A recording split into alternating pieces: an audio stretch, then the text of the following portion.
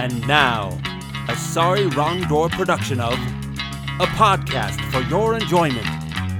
Strange, interesting, and slightly gamey. An absurd glimpse into the post-eclectic age.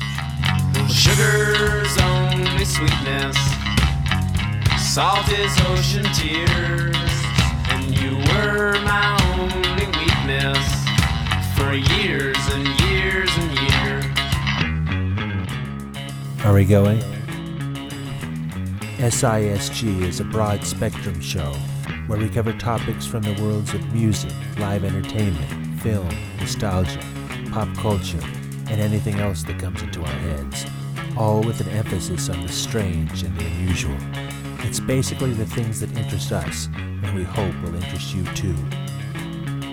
Now the devil, she must be a dentist with deep jawbreaker eyes, red rope hair, gumdrop lips, cotton candy thighs. You're my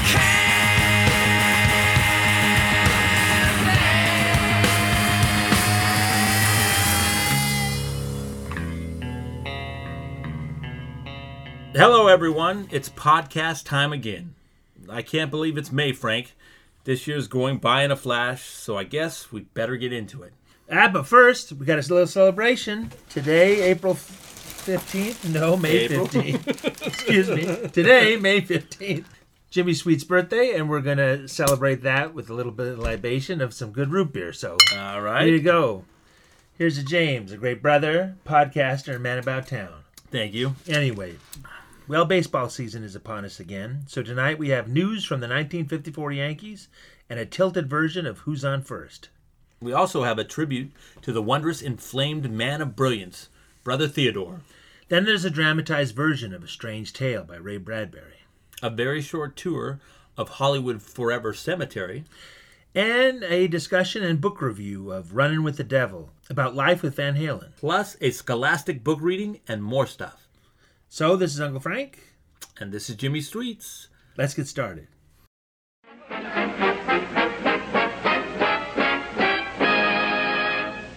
Busy you, in and out of doors every day. Think how much dust and dirt settle on your skin. And makeup clings to your skin, too, and clogs pores. That's why your face needs a thorough cleansing each day. And that's why cleansing tests were made by an independent testing laboratory. This same kind of dirt was made just radioactive enough to register on a Geiger counter. Leading cleansing creams, complexion soaps, and Dorothy Gray Salon Cold Cream were used to remove this dirt. The Geiger counter proved that Dorothy Gray Salon Cold Cream cleanses up to 2.5 times more thoroughly than any soap or other cleansing cream tested. When you cleanse with Dorothy Gray Salon Cold Cream, you know you remove dirt. And more important, you remove every trace of makeup which can clog your pores. That's why Salon Cold Cream is especially recommended for a young complexion. A clean skin is a healthy skin, and your skin will look smoother and clearer when you use Dorothy Gray Salon Cold Cream. It's so quick and easy, too. Takes no more time than improper cleansing. For particulars of this Geiger counter story, write for this test booklet to Dorothy Gray Limited, Box 18, Grand Central Station, New York City. We measure things by what we are. To the maggots in the cheese is the universe. To the worms in the corpse is the cosmos. How then can we be so cocksure about our world just because of our telescopes and microscopes and the splitting of the atom? No. Science is but an organized system of ignorance. There are more things in heaven and on earth than are dreamt of in your philosophy. What do we know about the beyond? Do we know what's behind the beyond?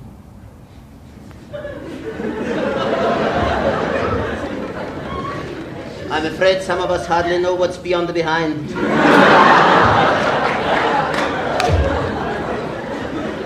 creatures of twilight and delusion, we drift toward our unknown ends, and that's why I feel the best thing is not to be born. But who is as lucky as that? To whom does it happen? Not to one among millions and millions of people. In these days of darkness and doubt, of crisis and confusion, what the world needs is a truly great soul. I am that soul. My name, as you may have guessed, is Theodore. I come from a strange stock. The members of my family were mostly epileptics, vegetarians, stutterers, triplets, nail biters. That was Brother Theodore, the madman of the monologue, orator, actor, and purveyor of humbug, not to mention a master of chess. He was once called a rabble-rouser without a cause. He called his own act stand-up tragedy, and that might also describe a lot of his life. But he seemed to keep going with humor and nonsense. Quote, "I've gazed into the abyss, and the abyss has gazed into me, and neither of us liked what we saw."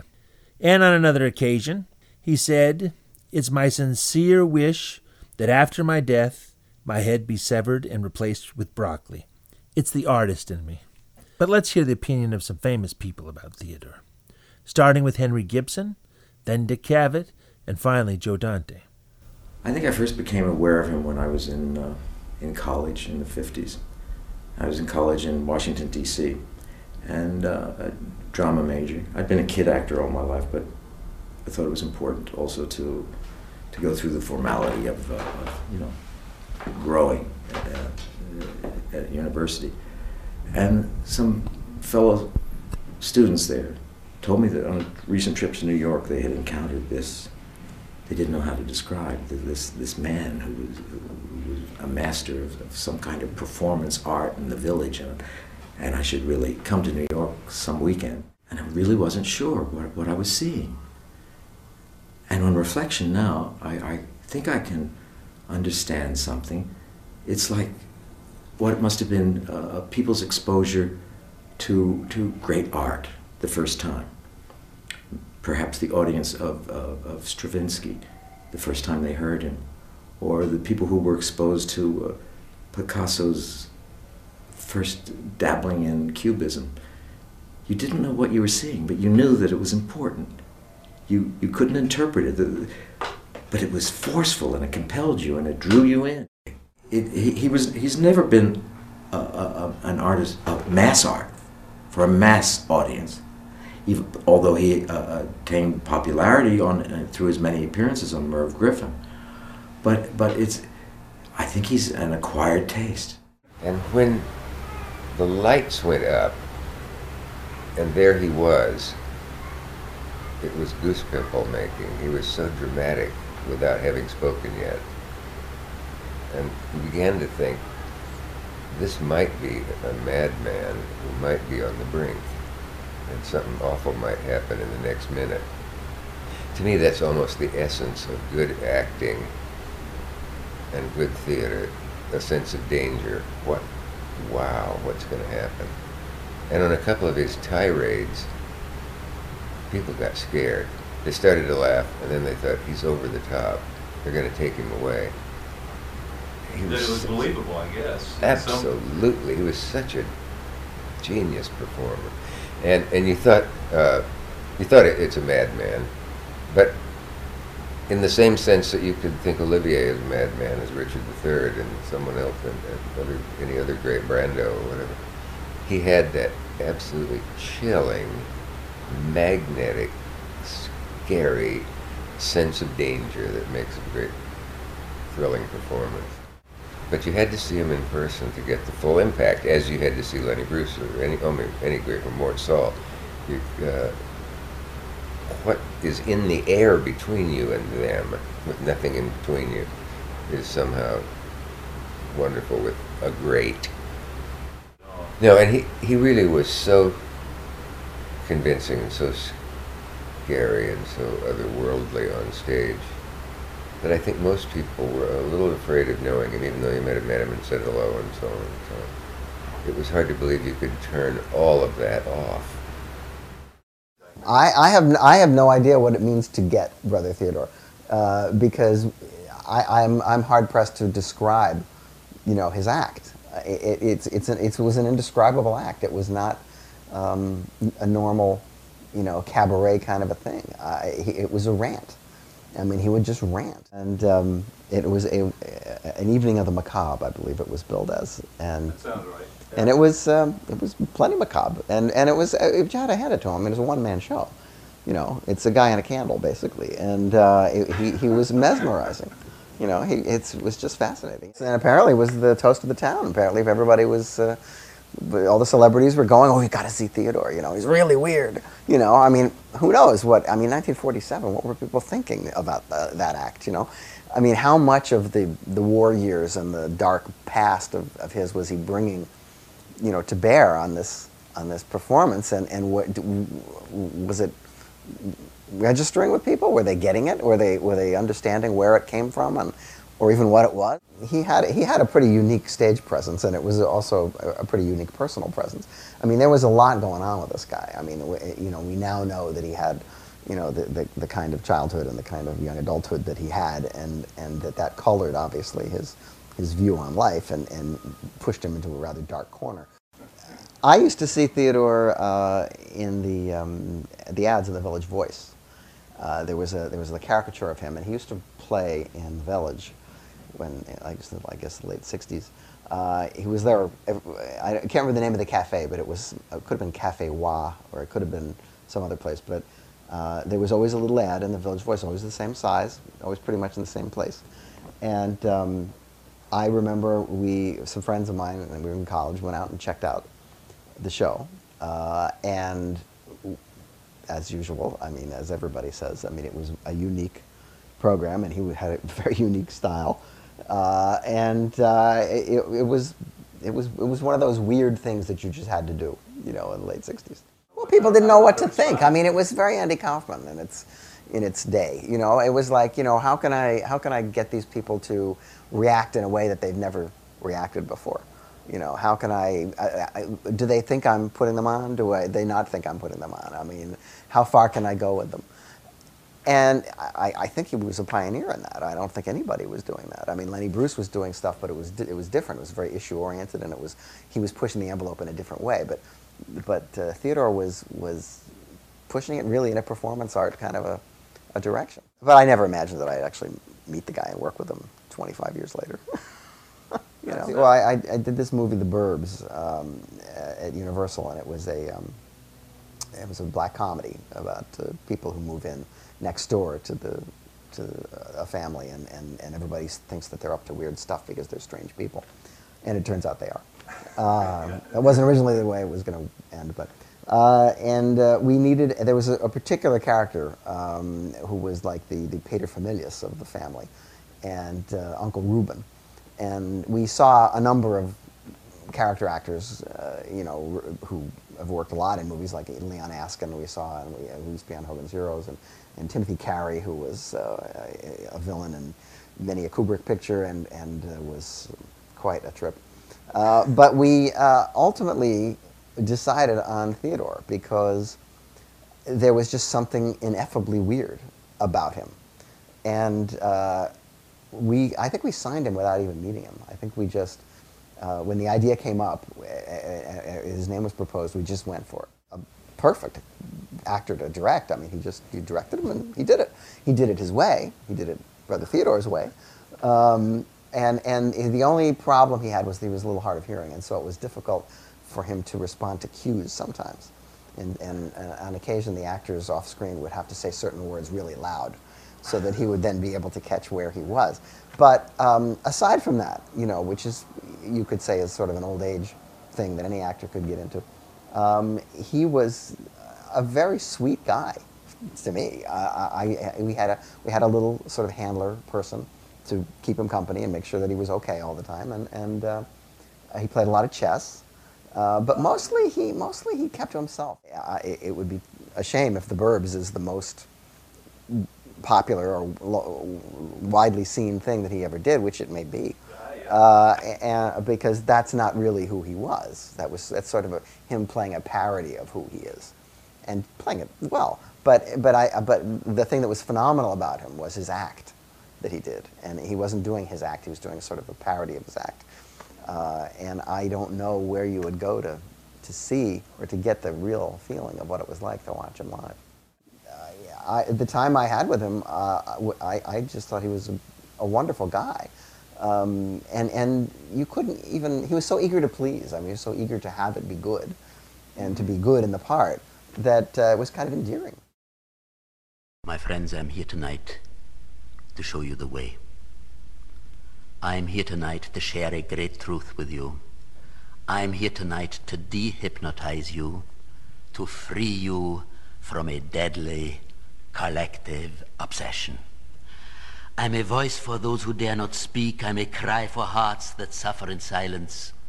And I'm here tonight to tell you what needs to be told. I feel an itch for public service, and I've got to scratch it. In this best of all possible worlds, everything is in a hell of a mess. Everyone knows it. Everyone has a different explanation for it. But all these explanations are bunk.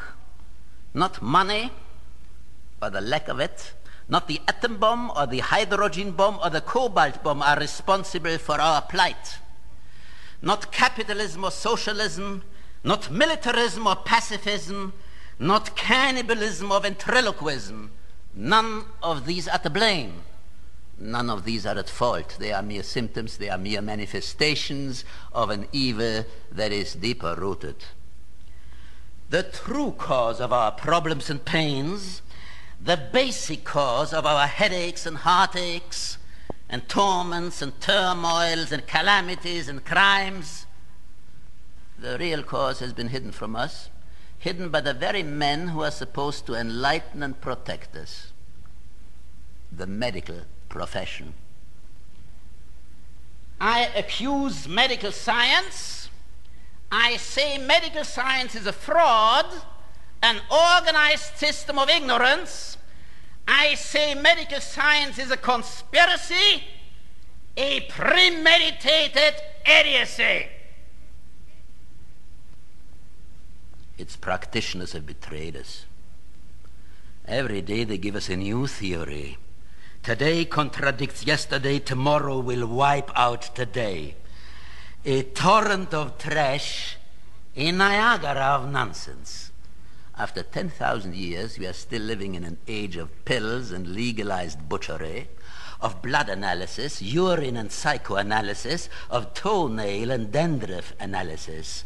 An army of know-nothing, hair-splitting, fee-splitting specialists is at war with an army of ailments, and the ailments bloom, and the specialists prosper, and the patients die, unless kept alive at the point of a gun. You are being murdered, my friends, day after day as long as you live. Never ask for whom the grave is dug. It's dug for you. You are in walking distance of your grave, but you can't see it. Tears shed by your left eye are blinding your right eye. Tears shed by your right eye are blinding your left eye. Wake up! We are not suffering from 1 million or more diseases, but from one disease and one only, the hidden disease, the original, the fundamental disease, and it cannot be cured by chemistry or surgery, by skullduggery or blackstrap molasses. Let the doctors examine themselves. Let them have a good look at their own distorted, two-legged, upright position. They stand erect on their hind legs, but can they think straight? Their spines are caving in, their livers have putrefied, their discs have slipped, their sciatica is dislocated, their noses have bulbified. What do these learned garbage cans, these boil catchers and abominationists, these troubadours of diarrhea and constipation, what do these sinister fools, these hand-picked morons, what do they know about quadrupedism, about four-leggedism? Less than a jellyfish knows about Beethoven's Ninth. Back, my friends, back, I say, back to the position nature gave us in the beginning. Down, down, I say, down on all fours. That previous bit was part of a one-man show Theodore first performed in 1958 at the Crystal Palace in St. Louis. It explored the inevitable glory of quadruplism. Theodore did a lot of passionate pitches for the absurd, peddling crazy notions to reporters and patrons alike. The farcical was always delivered with seriousness and often anger, building an intensity like a Hitler speech. He also told gruesome lies disguised as stories, like the one about his father's business of making oil out of dogs, and how a baby was mistakenly mixed in, and the oil becoming more popular than ever. Here's another short clip for your perusal. I had intended to speak tonight, ladies and gentlemen, I had intended to speak tonight on pea green pimpers. I felt like some right to do so, having had so many myself. And over there in Europe, it was this very subject which earned me my reputation as a top conversationalist and fiery orator. No matter when or where I spoke in those days, the crowd would storm the platform, knocking each other down, simply to get near me and tighten my suspenders. Mothers would hold up their unborn brats and shout for a blessing. Duchesses would laugh shrilly and dance like dervishes. Princesses would roll on the ground and beseech me for strictly personal treatment. Husky men would turn aside to hide their tears. And wherever I went, the sick in heart, same-day cleaners, women's clubs, horseflies would follow me in a whirlwind of ecstasy and settle down upon my shoulders. Americans are different. Not quite so emotional, as an audience more conservative, more Shakespearean-minded, less pimple-conscious. And that's probably why it was suggested that I now select something which comes closer to your conception of sophisticated theatrical garbage.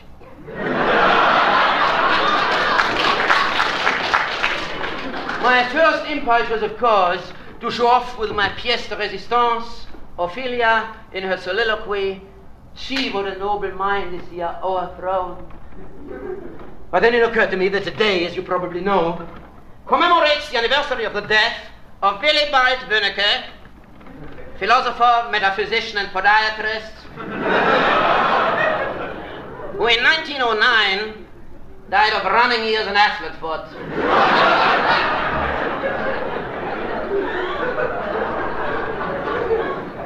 Just before kicking the bucket, Wönnecke managed to scribble a note of poetic farewell to Anna Mümmelmann, lady of his lifelong love. Little did he know that these last simple words were to become a milestone in German literature, were to sing on in the hearts of millions.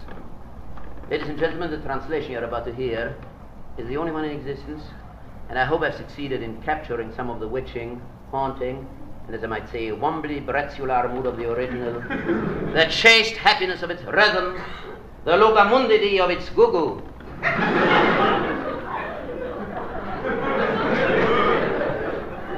I'm afraid I can detect symptoms of idiocy in the audience. I think, ladies and gentlemen, I think you better get sterilized, or we are headed for a moronic future. It is obvious you haven't the faintest idea what I'm talking about, and it fills me with pride and satisfaction. The place is lousy again with juvenile delinquents. juvenile delinquents, hoodlums, unfit mothers, anti-Theodorians, criminally insane nose-picker types.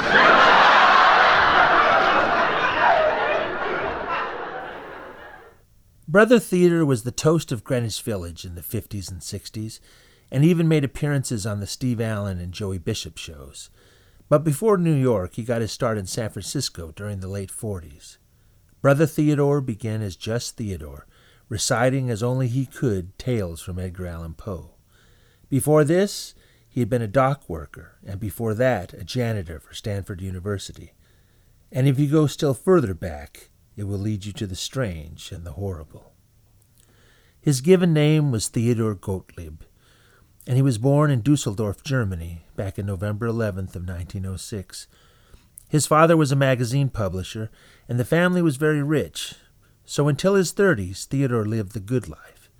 He studied at the University of Cologne, and went into the family business, I assume, but I don't know for sure. And he indulged a passion for chess, which he was stunningly good at. All this came to an end in 1938, when he and his family were sent to Dachau by the Nazis. There, like everyone else at the camp, he was exposed to great cruelty. This continued until Theodore traded his family's fortune for a Reichsmark and the possibility that he and his family would be free. Eventually, 8 of them were killed anyway, his parents and grandmother among them. Some of the family died after returning to Germany, thinking it safe after the fortune trade. Theodore, however, went to Switzerland. On neutral soil, he used his skill at chess to hustle up money. This, unfortunately, was against Swiss law, and so he was deported to Austria. Now, of all people, Albert Einstein stepped in and helped get Theodore and his wife out of Austria and onto the campus of Stanford, where Theodore emptied wastebaskets. But just to keep his hand in, Theodore beat 30 professors at chess there, all at the same time. Now we return to Poe and Theodore's one-man show with Poe's stories. Theodore later said that for the first 2 weeks, he only had one person in the audience, and that was his wife, and if he hadn't given her a complimentary ticket, she wouldn't have come. But people started coming eventually, and the shows caught on. During that same time period, Theodore got bit parts in movies down in Hollywood, films like The Stranger and The Third Man, 6 in all. What drove Theodore to New York was supposedly Orson Welles' interest in Theodore's wife. Moving to New York didn't solve that problem, though, because eventually Theodore's wife left him to marry Theodore's friend and fellow immigrant, and she took her son with her. But Theodore's professional life, as we know, got better.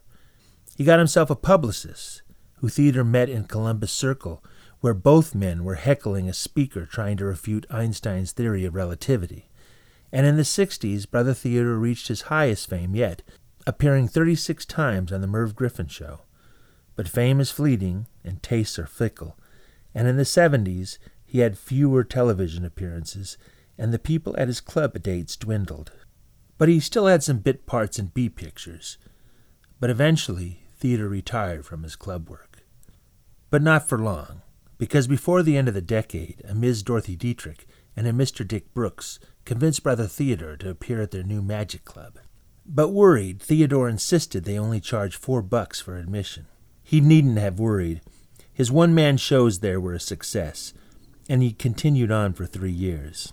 Let's stop for a moment and hear some small bits from Theodore's later movies. Then they made a children's show that emphasized discipline. Instantly the forest turned black.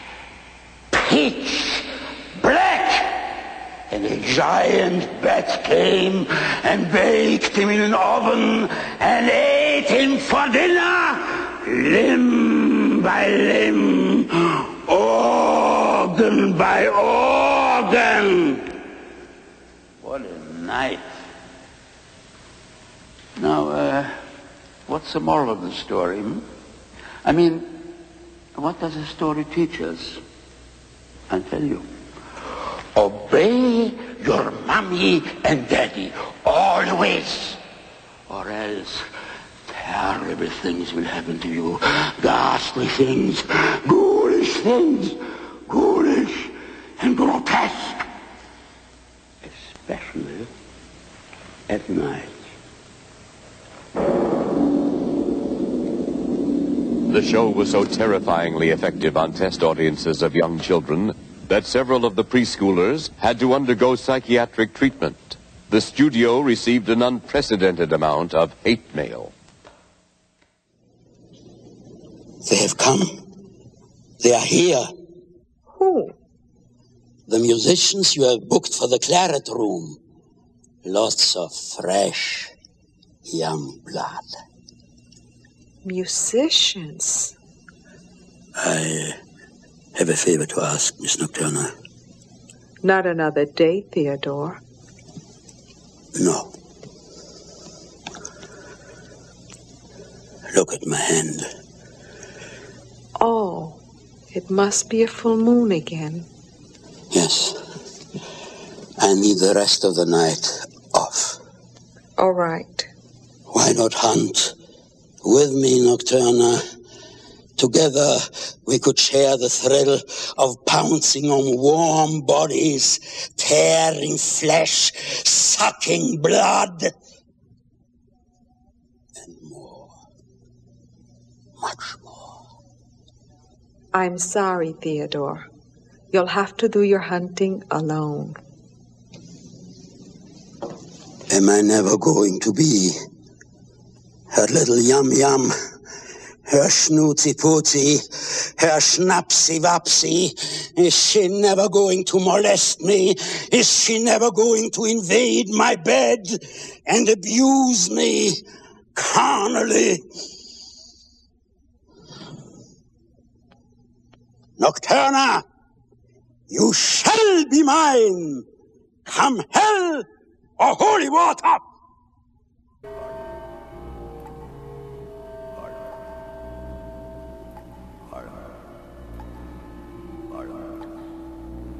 My precious. It is my precious. Hello, my precious. Blesses and splashes. Food for my precious. Eggs and bacon, sweet, all polished, warm muffins and sweet butter.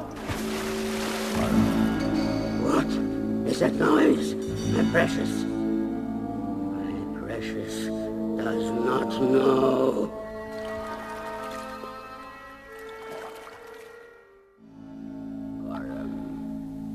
Oh, who are you? Bless us, my precious. A tasty morsel, it would make us. What is it, my precious? I am Mr. Bilbo Baggins. I've lost my dwarves, my wizard, and my way. During the Magic Club time, Theodore appeared on Tom Snyder's Tomorrow Show. And then in the 80s, he went on to appear 16 times on the David Letterman Show. He was a somewhat household name again, and work was plentiful. He appeared on The Burbs, his biggest movie yet. There was voiceover work and radio work. And he continued to perform in clubs to just a few years before his death. And yes, unfortunately, Brother Theodore walks the earth no more. He died on April 5th in 2001, having reached the age of 94. I miss Brother Theodore and his ludicrous grandeur. He was a unique performer and writer with a fantastic voice.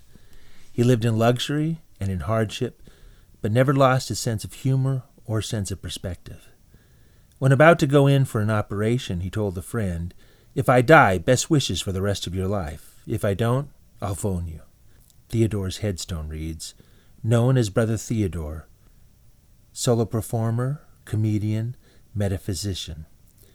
As long as there is death, there is hope. Are you a believer in the occult? You mentioned some of us walk in darkness. Does that... Yeah, this was a hint that, well, I should say that until very recently, I would never have believed that I could get interested in any kind of metaphysical goulash. I think it's just plain nonsense. Yet, lately I've become quite involved in psychic vibrations. I vibrate whenever I get a chance. I'm full of psychic fluid. I foretell the future. I predict the past. And I don't need a crystal ball, a football, a tennis ball, a mothball, any old ball will do. When the power is upon me, there is no holding me back. I just let loose and prophesy all over the place. I think it's a prophet. It means also it runs in the family. My mumsy and my papsy both died years before I was born. And my sister and my uncle were identical twins, which is probably more than you can say for yourself. Yeah, right? You got me there, that's for sure. David. Yes, sir. If I seem strange, I won't be around much longer. They are after me. Who is that? A secret noodle ring in Minnesota. A secret noodle ring in Minnesota. They want to bump me off because I know too much. My life is threatened from one end to the other. What is it you know too much of, exactly? What? This is their idea. Oh. But look here. I crush them all. I'm telling you here, I crush them all. I'm not to be sneezed at. I'm nothing to be sneezed at. I'm a somebody in a century of nobodies. I've always known it, and now I've said it, and now you know it too. That's right.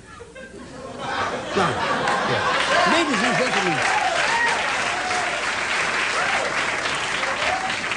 Ladies and gentlemen, if you doubt my words, just look at me now. At the age of 86, not 83, at the age of 86, no wrinkles, no pimples, no pus, no pestilence. At the age of 86, I'm often mistaken in the half-light for 43.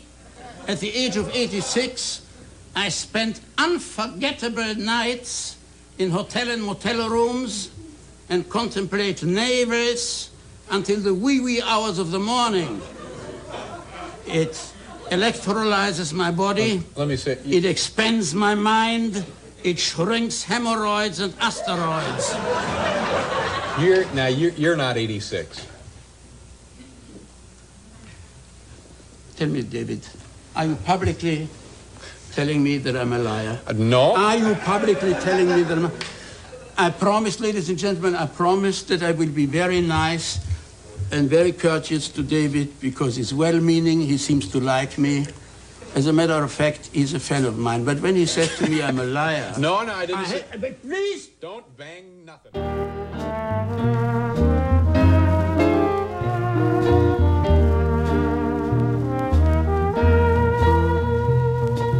My skies were black, but you made them gray again. So what can I say again, my dear? My fire was out, but you made me smoke again.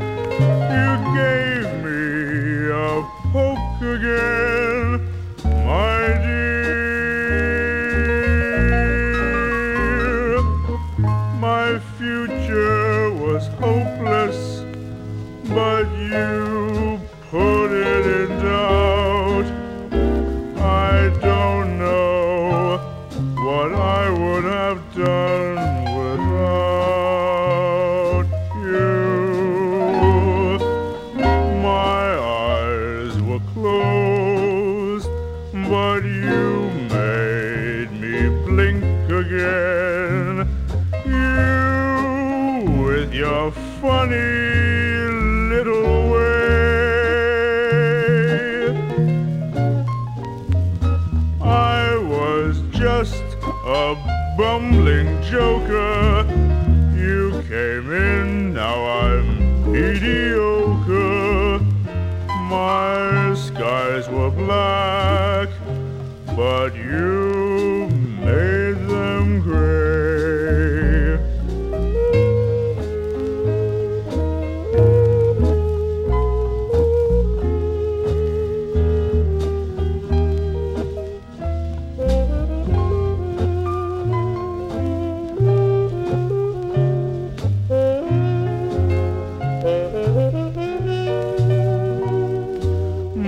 eyes were closed, but you made me blink again. You with your funny little way.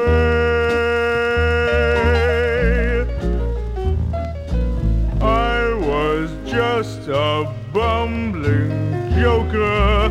You came in, now I'm mediocre. My skies were black, but you made them gray.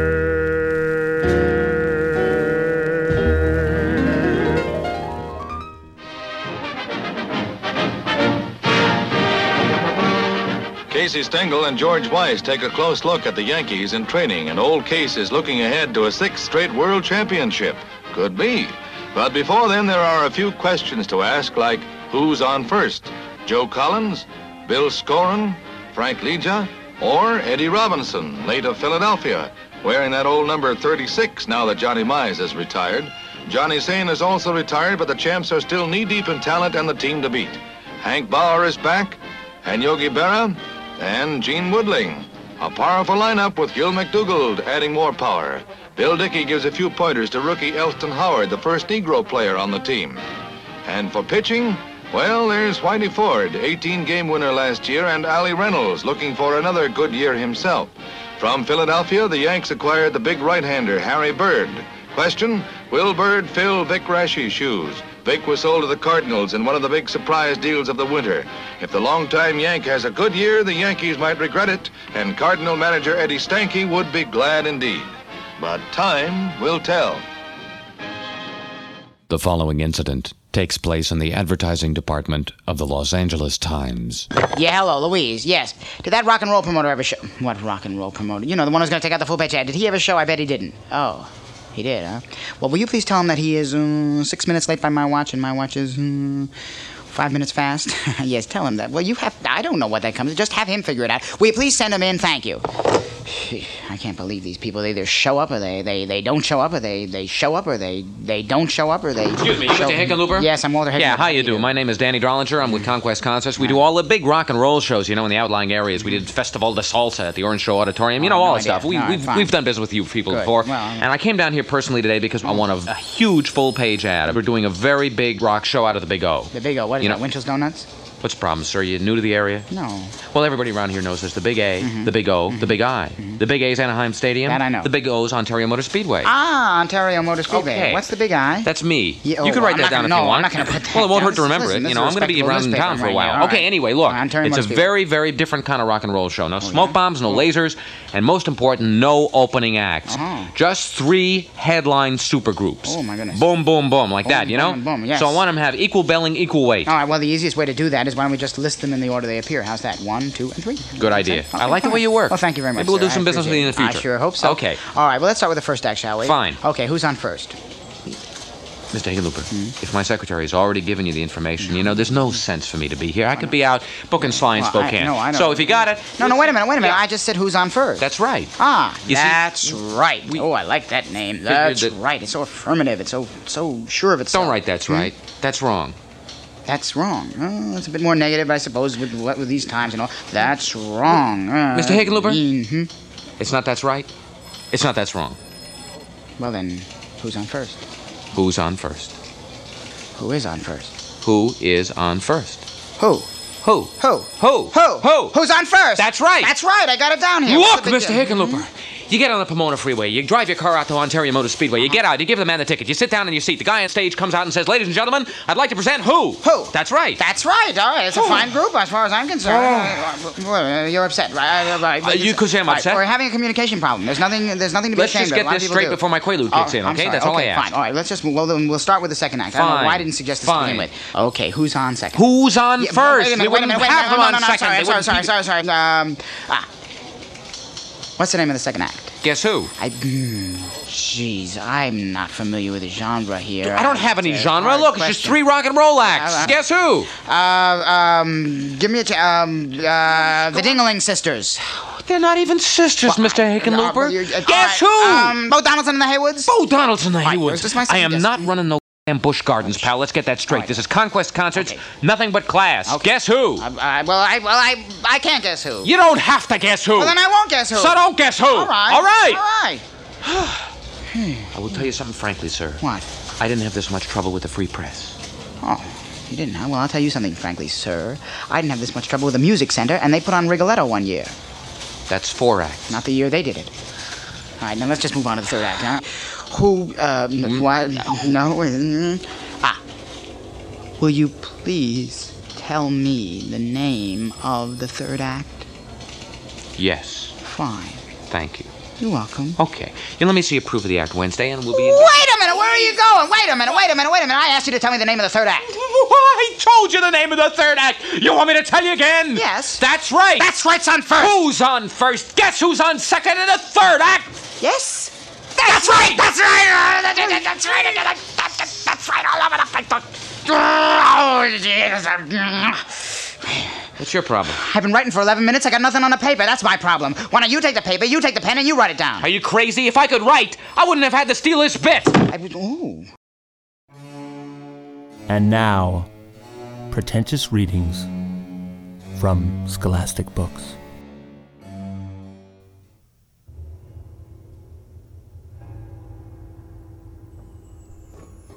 The Case of the Girl Shortstop.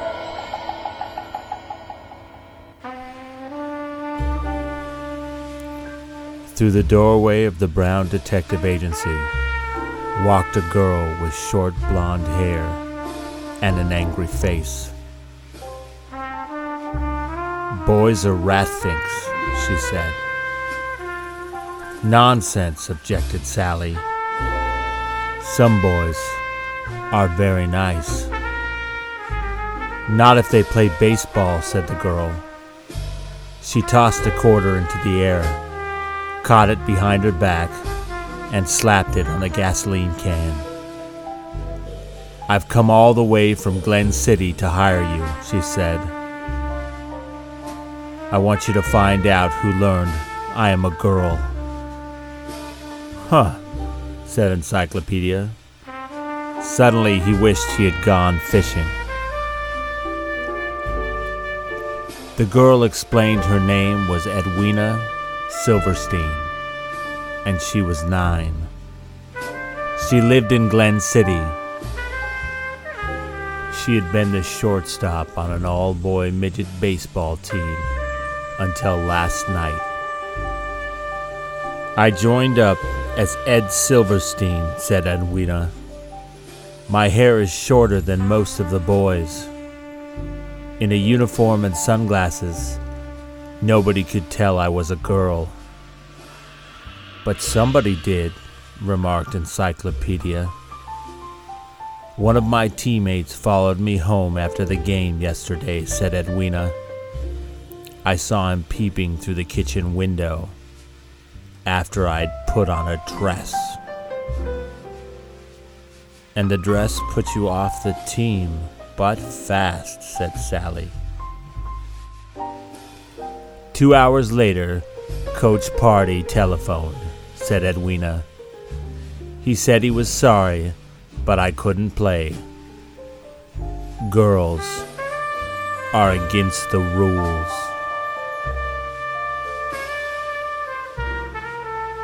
"How come you didn't recognize the peeper?"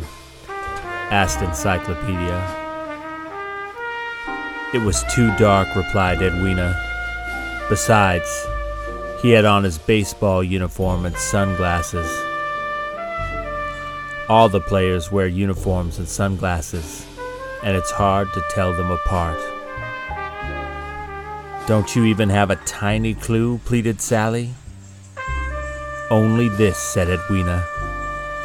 She took a pair of sunglasses from her pocket. "The boy tripped and fell near our fence when I chased him," she said. "The sunglasses went flying. He was in too much of a hurry to pick them up." Encyclopedia examined the sunglasses.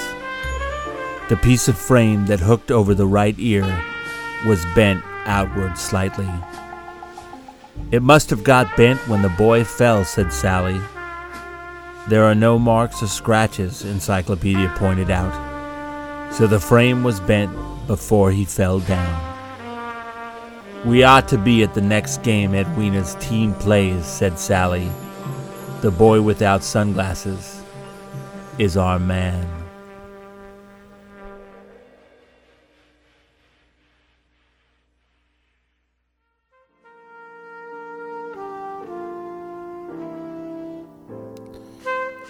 Encyclopedia shook his head. "You can buy these sunglasses in any drugstore. The guilty boy will have bought a new pair before the next game." He returned the sunglasses to Edwina. "Still, it wouldn't hurt to watch a game," he added. So the following Friday, the two detectives rode the bus to Glen City.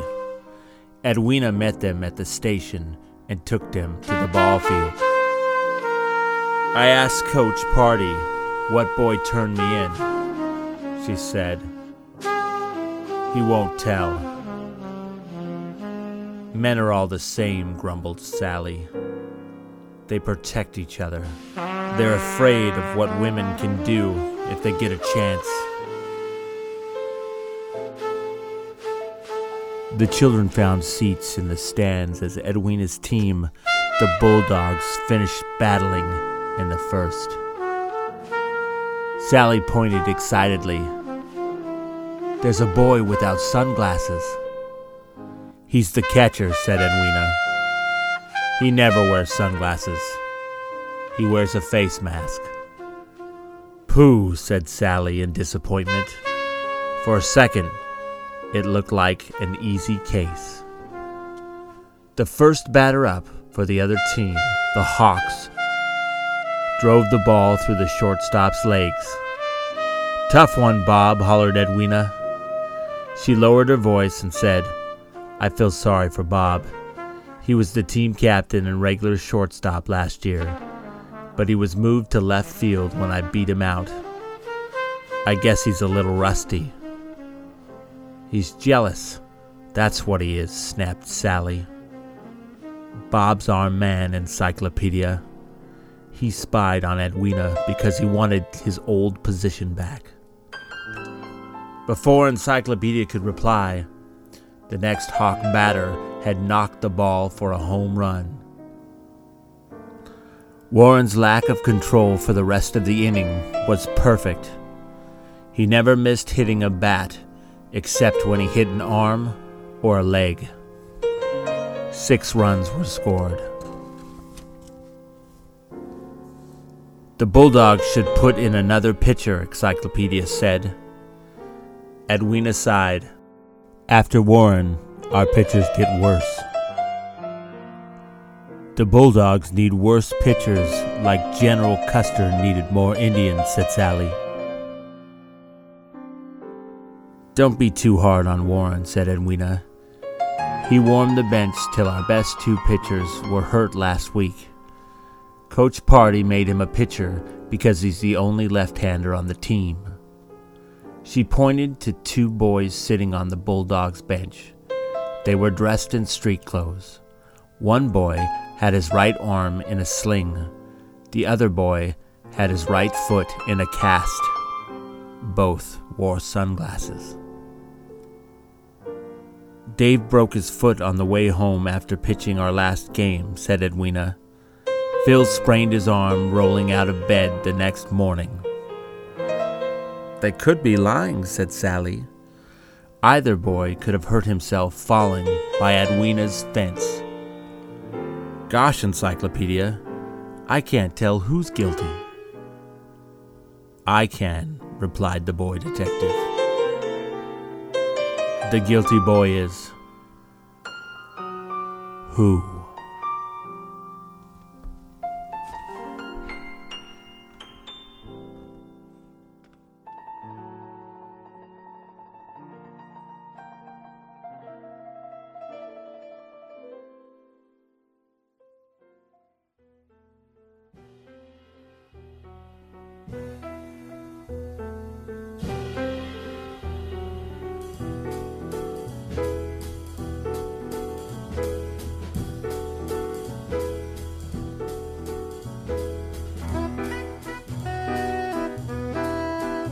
Warren the pitcher. The sunglasses that Edwina found were not scratched, yet the earpiece on the right side was bent outward. Thus, Encyclopedia knew the wearer was left-handed. He had used his left hand to pull off the glasses, causing the right earpiece to become bent outward as it pushed against his head. Had the wearer used his right hand, the left earpiece would have become bent outward. So the boy who didn't want a girl on the team was a lefty. Warren was the only lefty on the team, remember? When seen after the game, Warren had a bloody nose. He confessed, Edwina announced sweetly.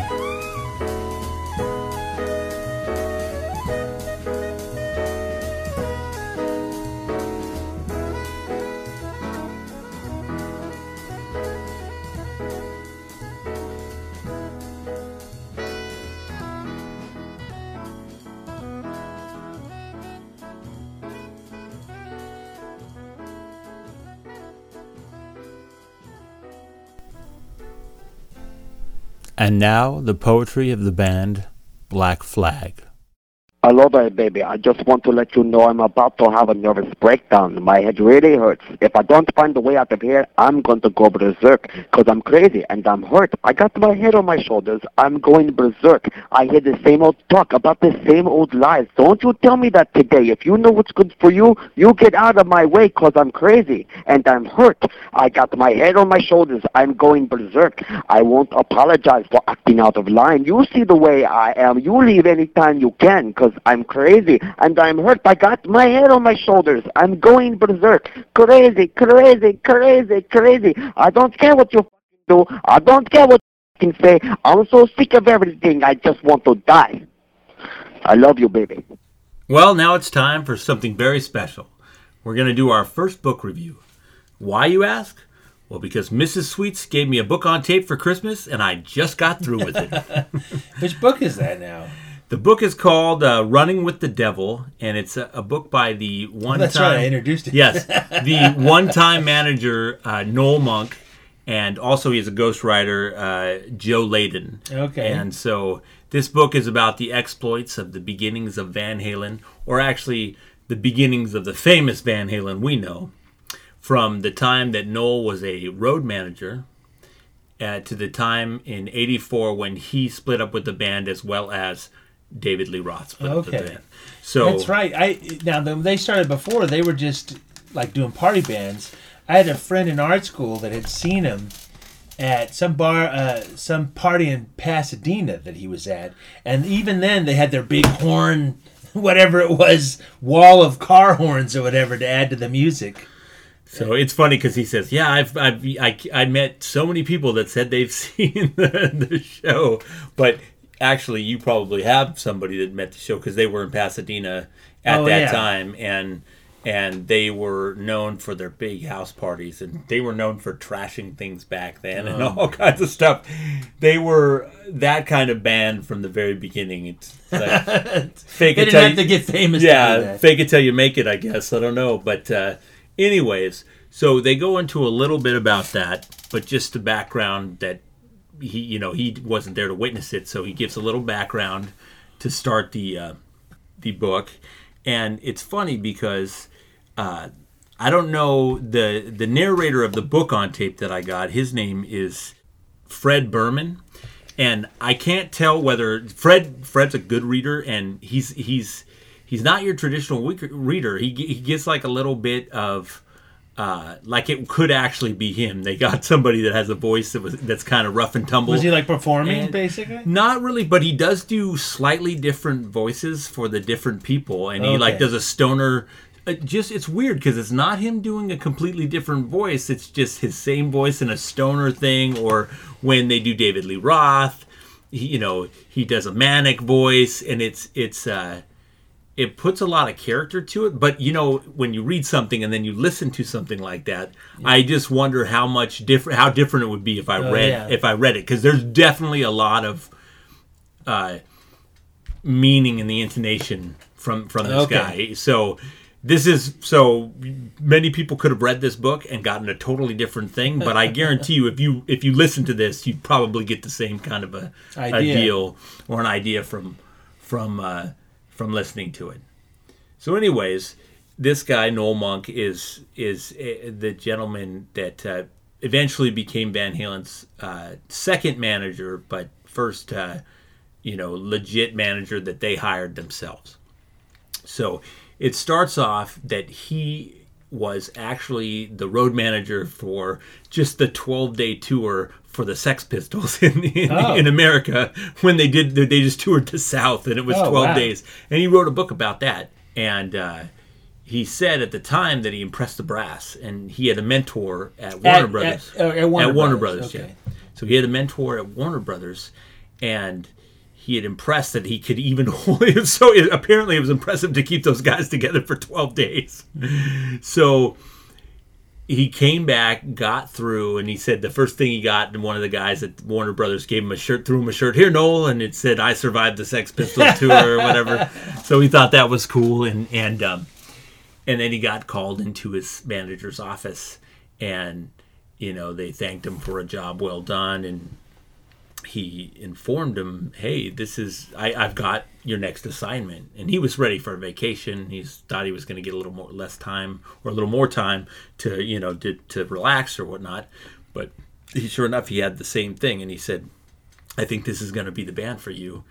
And it turned out to be Van Halen, and he was the road manager. So they already had a record contract at this point. They did. At this point, they had a record contract. They had gone through and done all the... they had played for 5 years together because, Eddie Van Halen was and even Alex, Eddie Van Halen's like a genius basically, and he was a virtuoso pianist that won contests when he was a kid, and even Alex did. Their dad was a professional musician. They were from Holland, and so they were playing when they were playing in high school and later. They were legit good. So when they played, they were playing. They were getting their chops. Most people don't do that in high school, but they were getting that. So by the time they signed, they were 22, but they were legit. They had played together for 5 years. And how'd they meet David Lee Roth? So they met in junior college. It's funny, it's a little backstory, but they met David Lee Roth in junior college, and David Lee Roth was part of another band, and his dad was I'm going to get this wrong, but he was a doctor. Okay. So he was a doctor, and he had like an awesome sound system, and they would rent it from him sometimes. And it kind of was like a little quid pro quo. He kept on wanting to be part of the band because David, he said from the beginning, wanted to be famous. He would tell people, "I'm going to be famous. Like, I'm going to be famous." That was his thing. It wasn't like, "I'm going to make the best rock." It was whatever. I'm going to be famous.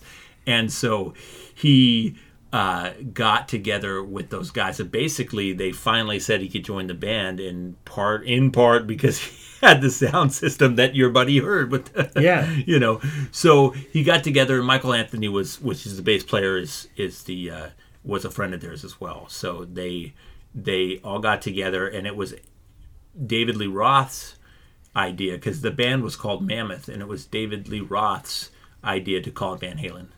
And I mean, they said, Noel, the gentleman who writes the book says, he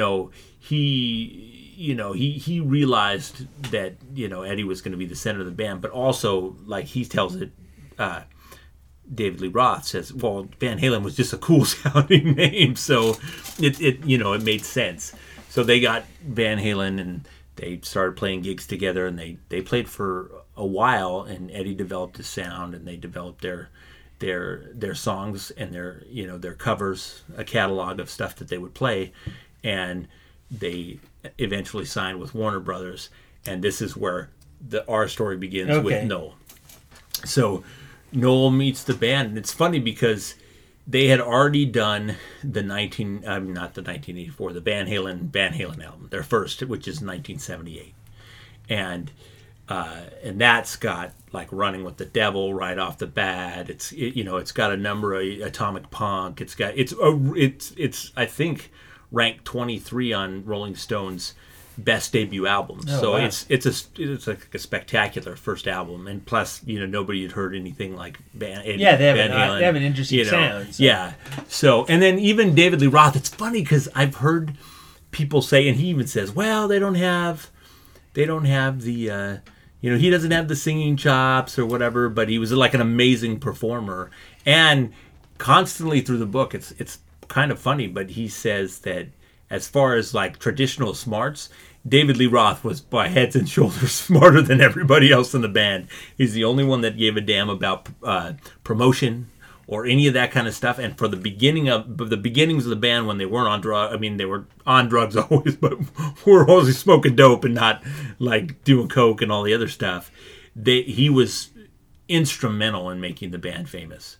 David Lee Roth had a nose for promotion, would come up with ideas on how to come into events like, hey, let's all ride motorcycles and like we'll get. And they got the local Harley Davidson club and all rolled up in on motorcycles to an event at a record store, and all different stuff like that. And it was David Lee Roth that came up with those ideas, and nobody else really cared. Like Eddie is kind of introvert, just wanted to have play. He basically just wanted to noodle around with the guitar and would get homesick. He has a story where Noel, he would come in and he would sit on Noel's lap, and there's a grown man sitting on Noel's lap. I love you, man. He's all like torn up. They were constantly on drugs. That's part of the story. Let's go back to the beginning. You can read the story about the sex and drugs. I'm more interested in the rock and roll aspect and the business aspect, so that's what we'll talk about. Right. And this is a long-winded intro, but we're going to talk about kind of the top 5 or 10 revelations in the book that I thought were the most interesting. And honorable mention is Steve Perry of Journey they were on their first tour, and it was Steve Perry, Journey. They were opening for Journey and for Montrose. And I don't really know Montrose. Montrose. He actually had. It was right after Sammy Hagar was the lead singer of Montrose. Oh, okay. But not. That was before he had left the band, and Montrose was just like trying to do. He was a guitar player, and he was trying to do his last hurrah thing. So he was the middle act, and Steve Perry and Journey were just taking off. They had been doing stuff and just taking off, and those guys were always partiers, Van Halen, and they're in the back and they're done with their set, so they're eating their craft food. There's some guacamole and some jelly beans or whatever, and Steve Perry comes out, and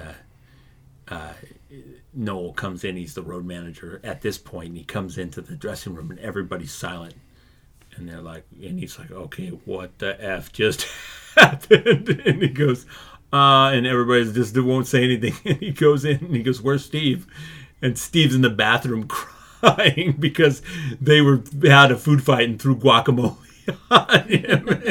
And he's like, holy crap, we're going to get fired from the tour. Because at this point, he had enough to say that. So he had to go in there and like clean them all up and talk them down from the ledge and get them a new jacket. And then like went out and basically saved Van Halen from being on the tour, and then also, saved Steve Perry from having to go out with a guacamole stained outfit. So that's honorable mention. But anyway, we're back where he just becomes just the tour manager at this point? He's just the tour manager. Of their first tour. And it's the Van Halen tour. And he's got all kinds of, there's all kinds of exploits with, like I said, drugs and you can imagine anything you can think of as far as women and drugs, including taking penicillin every day. Oh yeah, so they did monthly trips to the doctor. He said they got penicillin. Sometimes they would get the doctor to come on the road and administer penicillin treatments. It was before AIDS, they're part of the giant. They definitely caused penicillin to not work as well. Let's put it that way. Almost single-handedly. Yeah, but so the whole time he's doing a great job for those guys. He's solving problems. He's doing all kinds of stuff. Tour. Yeah, the first tour. And their real manager is just somebody that was appointed by Warner Brothers. and he's not showing up. There's stuff that's going wrong, just little stuff, but the manager should be taking care of it, and he's taking care of it. And he's not taking care of it to take his job or to do anything, because he's there on the road manager and he has to get things going. And it's anything from when you have a 3-person tour, a 3-act tour, the headliner sets up in the back, the middle sets up in the middle, and the front of the stage is barely enough, like 10 feet or something for the small band. And Montrose would be out there, noodling around with his guitar for an hour, and they would have to set up, and they wouldn't get any time to rehearse, and he had to get all his roadies and confront him, and just all kinds of weird stuff like that. He would just be solving problems, and they always saw him doing that. He's always solving problems, always getting him out of trouble, keeping him out of jail. He'd grease the cops, all kinds of stuff. And so they got to know him and trust him, and they ended up they ended up going on the last leg of the tour to Japan, and Japan is a very expensive place. It's crazy. It's more expensive than Europe as far as the dollar goes.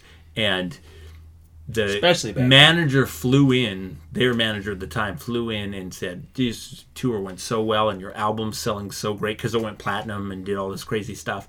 And he made it seem like he was taking everybody out to dinner, and Noel's like in his head going, man, this is pretty magnanimous. This is like thousands of dollars or whatever.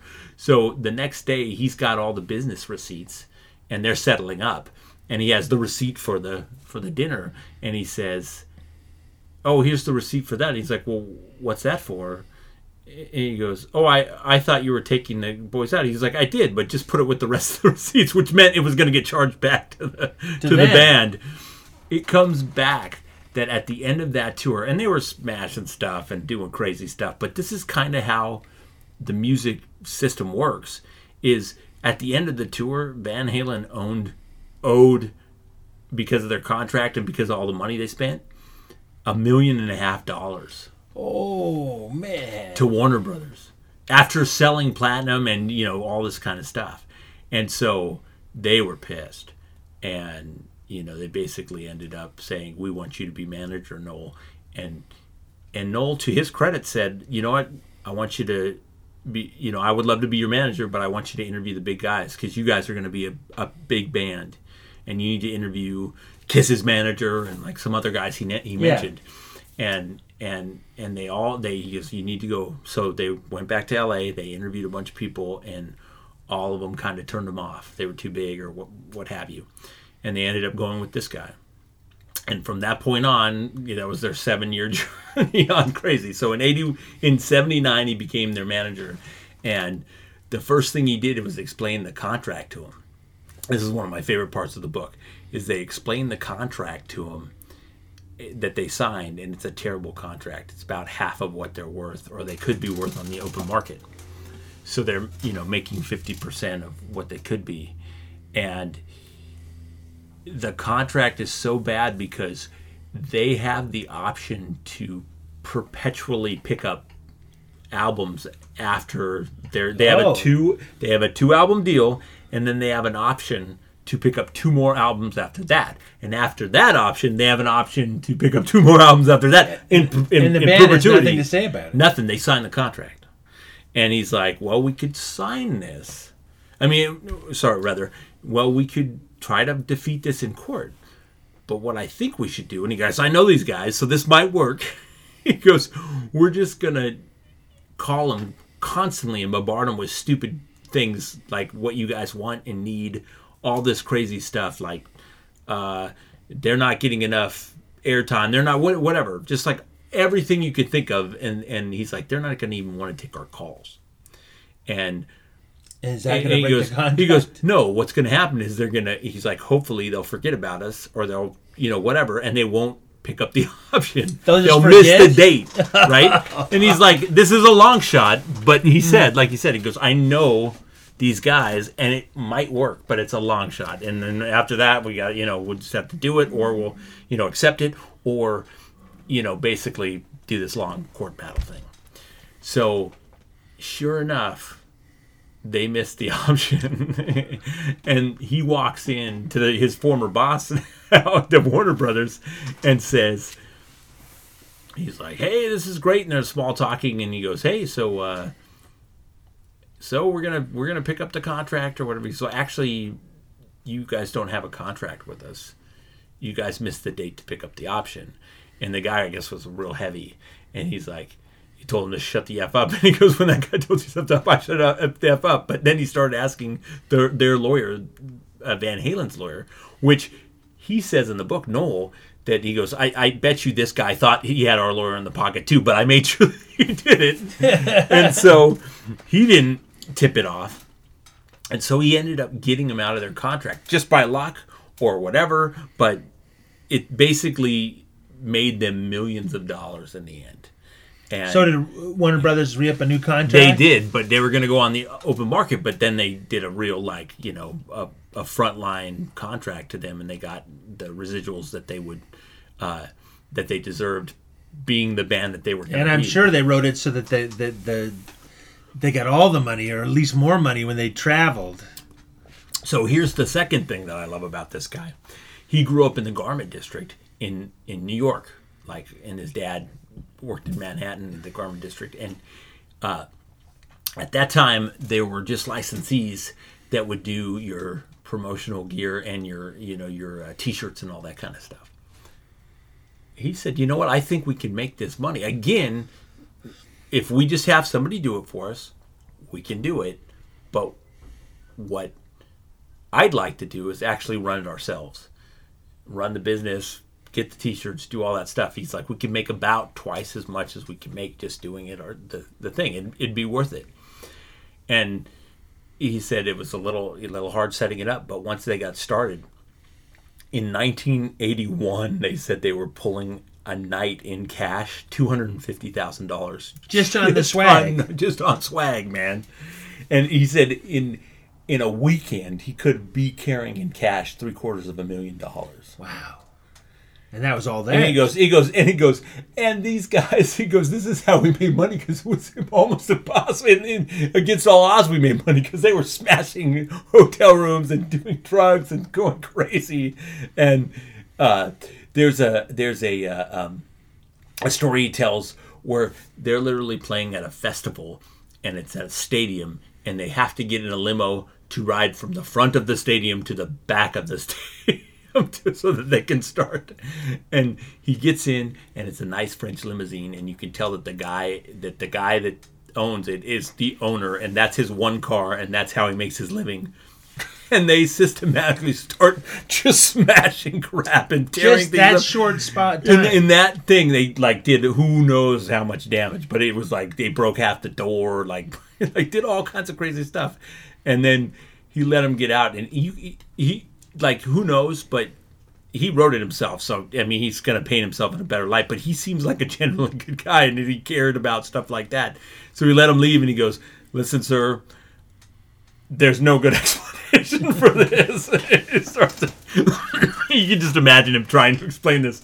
But, again, he said, well, we're going to pay for this. We're going to pay for any time loss. We're going to do all this stuff. And the guy's like, you can do that? And he's like, I most certainly can. And you control their money. So. Yeah, and so so they did that, and there were stories like that where he was getting people out of trouble, and even the crews were in the South one time, and they were destroying. It's so funny. The roadies, and they were new roadies, and they destroyed a hotel room, right? And here's the funniest part. They destroy a hotel room. Nobody even cares. They're paying for the roadies, doing all kinds of stuff, solving all this stuff. The one thing they did, he walks in, and Noel's a Jewish guy. He walks in and he got the Bible ripped up all around the room, and the cops are standing there. And this is the Deep South. And I look around and I go, what the F are you guys thinking? Like, that's the limit. Of course it is, but, it's just like, because of all this debauchery going on, that's going to be the limit, or what, I don't know. It just seems like a quainter time, apparently, when that was the limit. But anyway, so he had to like tell the cops. He goes, "Can I, talk to you?" He goes, "Well, here's what's going to happen. They're going to go right now. They're going to be fired, and they're never going to work in this business again. I can assure you."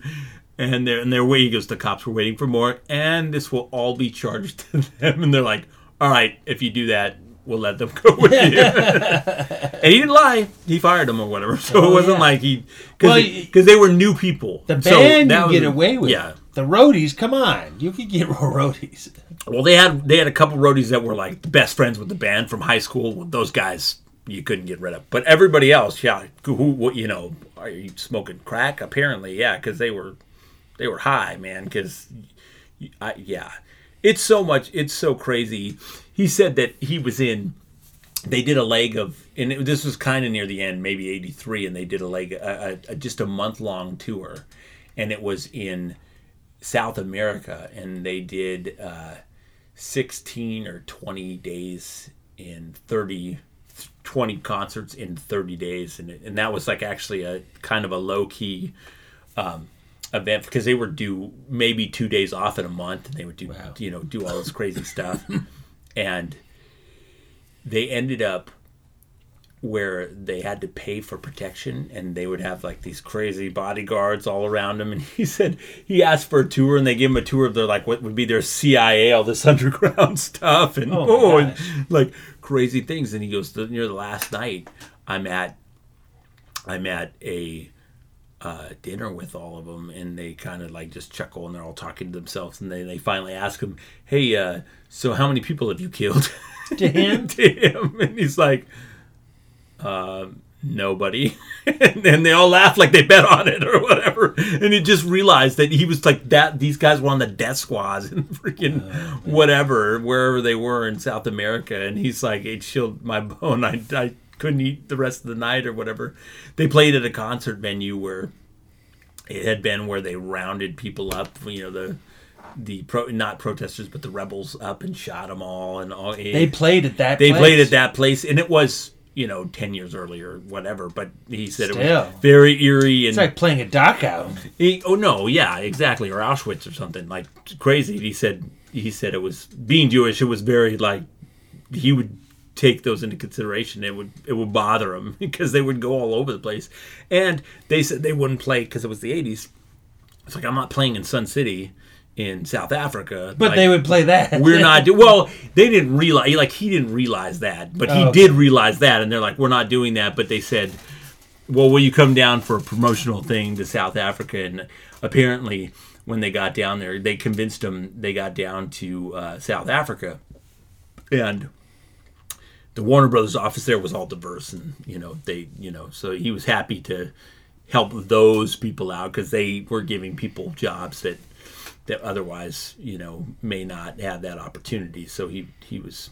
So they played there? Or no? They did not play there, but they went down and just promoted the record. But he said on the way there, they were flying and they were flying there, and the airplane made an unofficial stop, didn't tell him anything, and people in gas masks and stuff came in and like sprayed the whole jet and then left. And he's like, no explanation. He was, what? He's like, I guess that's what it's to be deloused, right? Like, he's like, it could have been DDT. It could have been like, yes, of course. So, he was mad at the guy that made him land do that. That was on the way there. That was on the way there. So they were all scared. So Alex Van Halen and David Lee Roth had gone with him, and they said they decided that they were going to play a trick on the gentleman that convinced him to go. So they sent a fax that said, they sent a fax, and it said from the head Warner Brothers representative in South Africa sent a fax to the head guy in Warner Brothers that had in LA. do you have the money for David Lee Roth yet? Like the high, you don't know how long I can hold these the hostage takers off or whatever.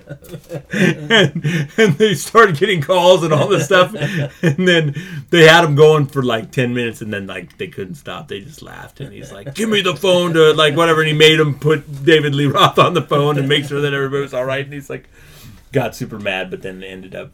And he goes, the one guy that was just like the low-level guy that was helping him, he goes, all right, I want you to know that this was not my idea, and I still want to have a job at the end of this. Hey, now, was this manager, Noel, was he wasn't organizing their concert? Was it Warner Brothers? He was doing all of that.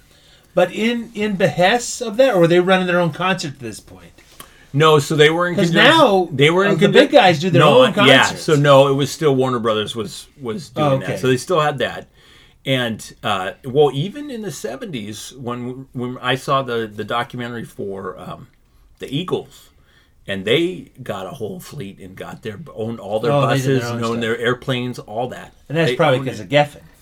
Because he was their manager at that point. Yeah, who knows? But they just owned everything, and then they started making money hand over fist because they literally were getting whatever the profit was. They weren't have to split with anything.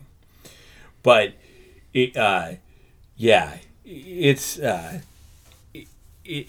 pretty funny because the guy was pretty ingenious. He it's a pretty famous story that they requested.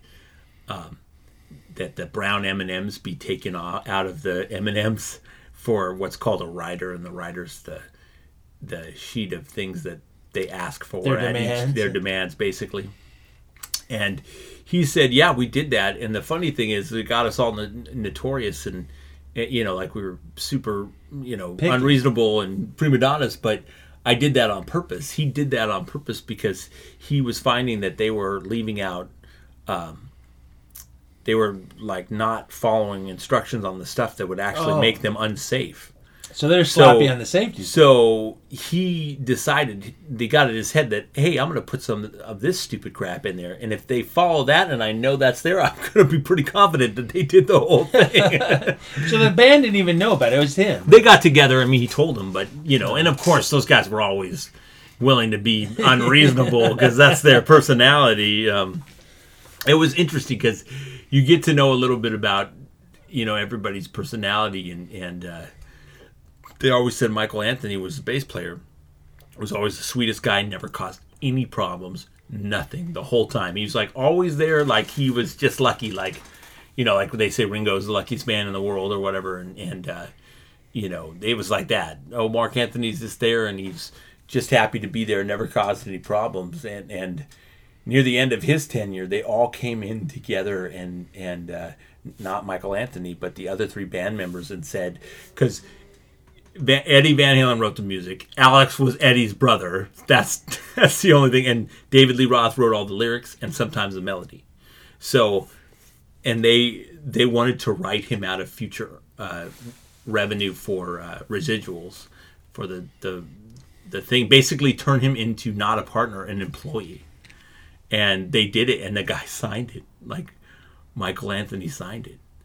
And so everything after that point, but not before that? No, check it out. It was for 1984 album, and they wanted it to include the 1984 album that he was already a part of. And they wrote it up, and the guy actually signed it. He's like, that much of a, like, okay, whatever. Like, but the previous albums, no. No, he got for the first. But if you had a 1984, that was the biggest one, and every other one, who cares? Because those were, all the...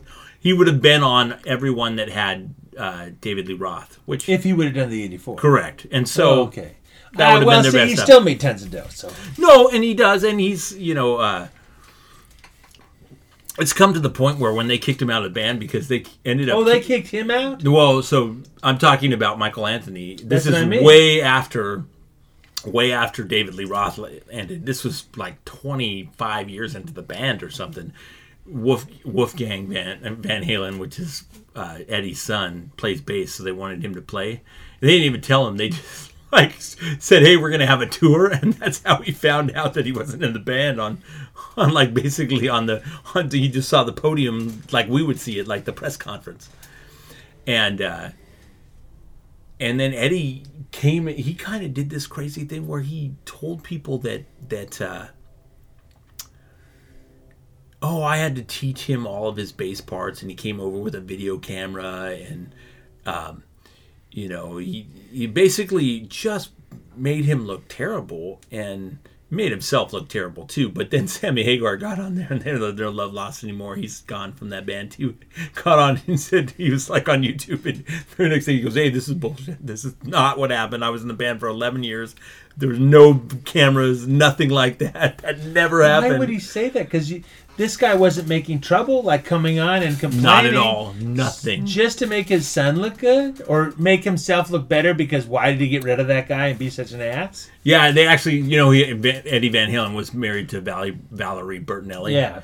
And so they were married for 20 years, and she was on Howard Stern. I heard her speaking, and she, you defend your son or whatever, but she's like, oh, well, it's not just whatever. He's a great bass player or whatever. And it could be a better one, but that's not a good enough reason to do that. No. I mean, I know you love your kids or whatever, but invent a thing where they both play.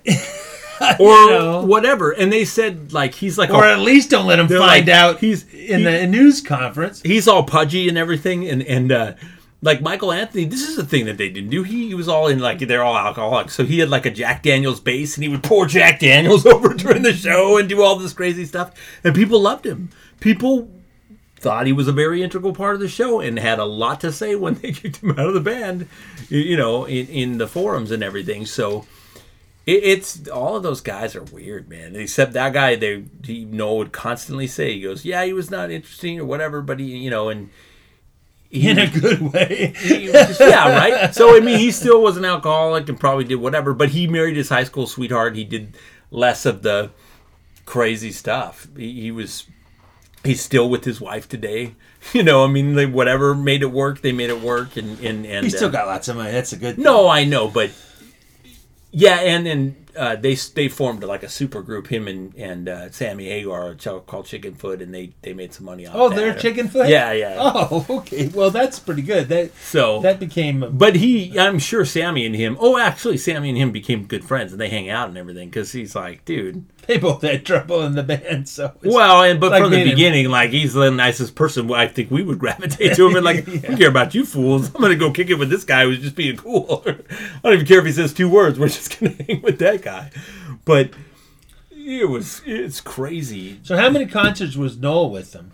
He was there for 7 years. And how many? They almost had... Did they have a tour every year? Almost. There was 1 year where they didn't, and... he was always trying to, it's interesting because he was always trying to give them more time for the albums, because basically they recorded the albums in 3 weeks, almost all of them, like the first 4 or whatever. And the funny part was, he's like, oh man, they need to, the first 2 were real good because they had those songs already. Yeah, they already had them. And then they just had to write songs, and then quick on the Women and Children First, and there was a Diver Down, and the Diver Down is the one that has the cover of Pretty Woman on it, and so that was kind of a makeshift album because they had 2 covers and a few songs, and it was only 31 minutes, and it got a bad review, but it still went platinum. They all went platinum, and one of them wasn't going to go platinum, and they did Paola. That was the other thing. So he goes, there was a whole chapter on it. It's called Paola. Paola, I hardly know her.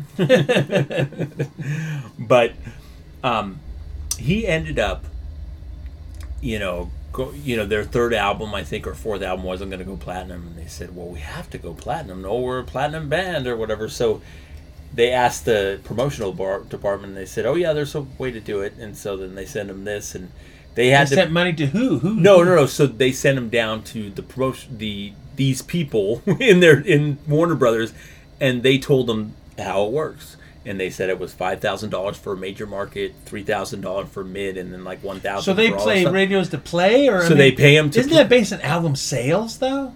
Platinum, of course, But here's the thing.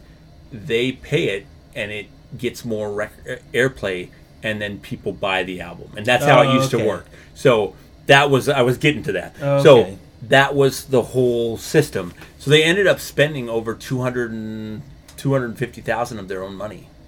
And they paid Was them that all their up. sixth album?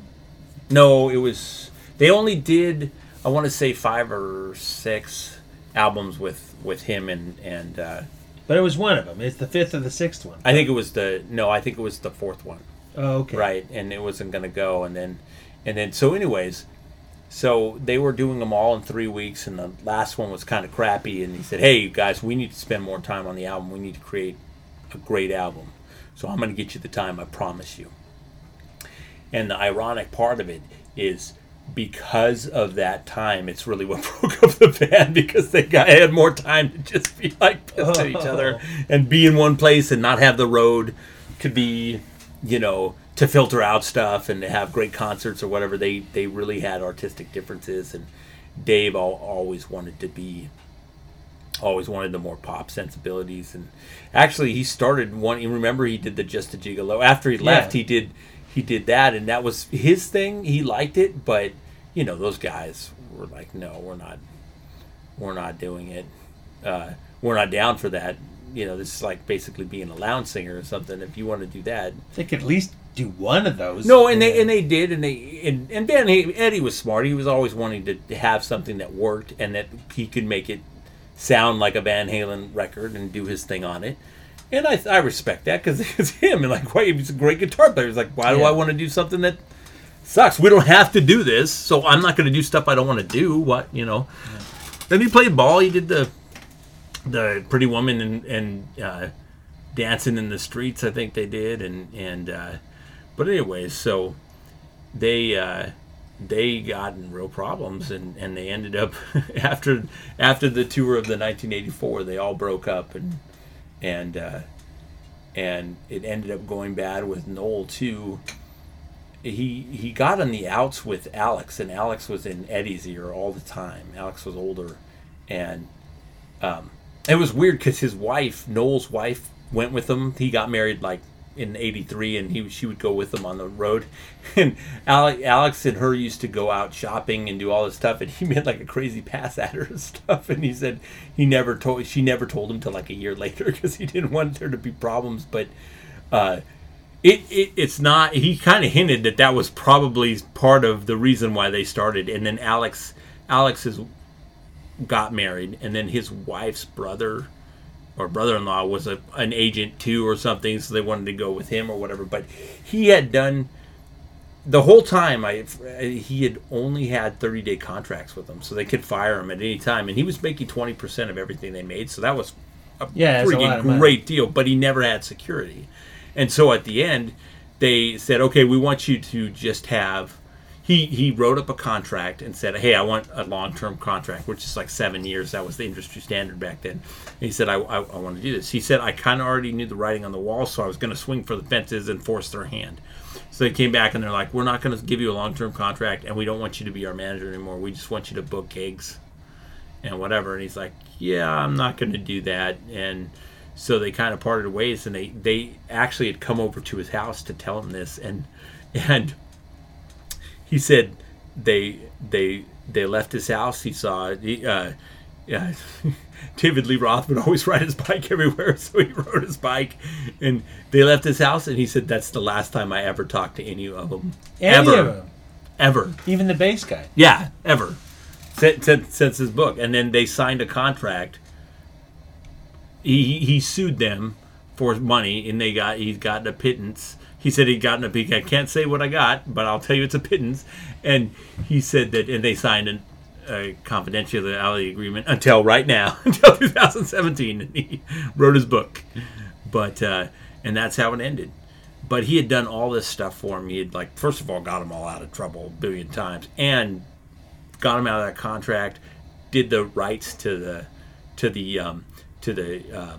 merchandising, and he actually put in his own seed money with them to do the merchandise, and they all threw in $50,000 or whatever to get it started, or 25, I forget, but whatever. They all threw money in together, and they were like writing him out of the merchandising, all of that. So, and it was their right to do it because they had 30 days. I mean, they were the lawyer was smart on their part too if they ever had a problem with them. But the crazy thing is that how he knew that they were looking to fire him was that Alex called him one day and said, "We want to do an audit on the books. I'm bringing an auditor over." And he's like, "Oh, that's like standard practice. They want to find something wrong with the books so they can get me out of the contract."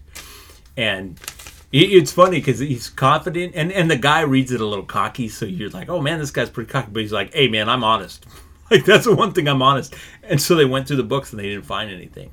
And then afterwards, you know, and they were impressed. Like they had two guys there, you know, an accountant and a lawyer.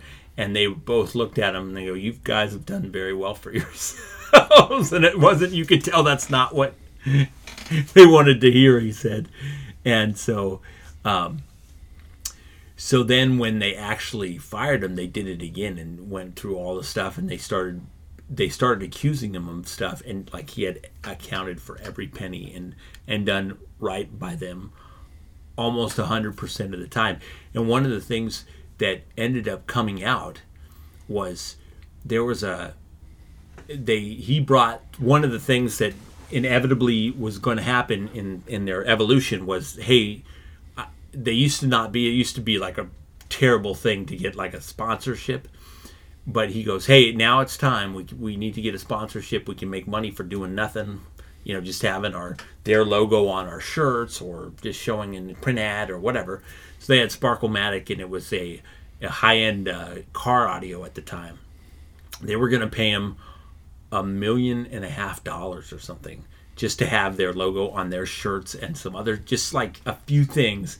And it was a great deal. He negotiated it all, and he said yes.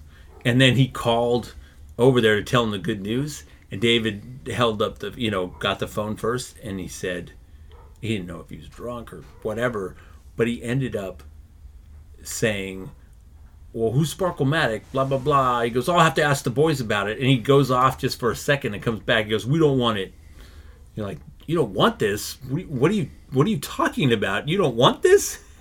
And he said, "If it's not Marlboro or Levi's jeans, F them," or whatever, you know, and he said, "You talked to the band." He goes, "I have to do my due diligence. You talked to me?" "Yeah, I talked to him, and we don't want it." And it ended up on that day, they accused him of losing that sponsorship for him and the money, and David copped up to not even talking to him about it or whatever. So he blew it for them. Oh yeah, he blew it for him. I mean, they were making boatloads of cash, but he blew it for him. And Alex had always thought that it was him because he didn't know the story. That might have been part of the trouble right there. Yeah. Maybe a bunch of times.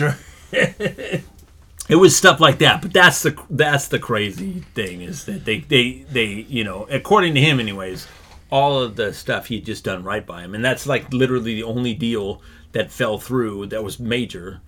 And it was because they told him, because David Lee Roth was out. Oh, it put egg on his face too, because it was his buddy that set him up with this. His buddy worked for the ad agency, and they did all this stuff.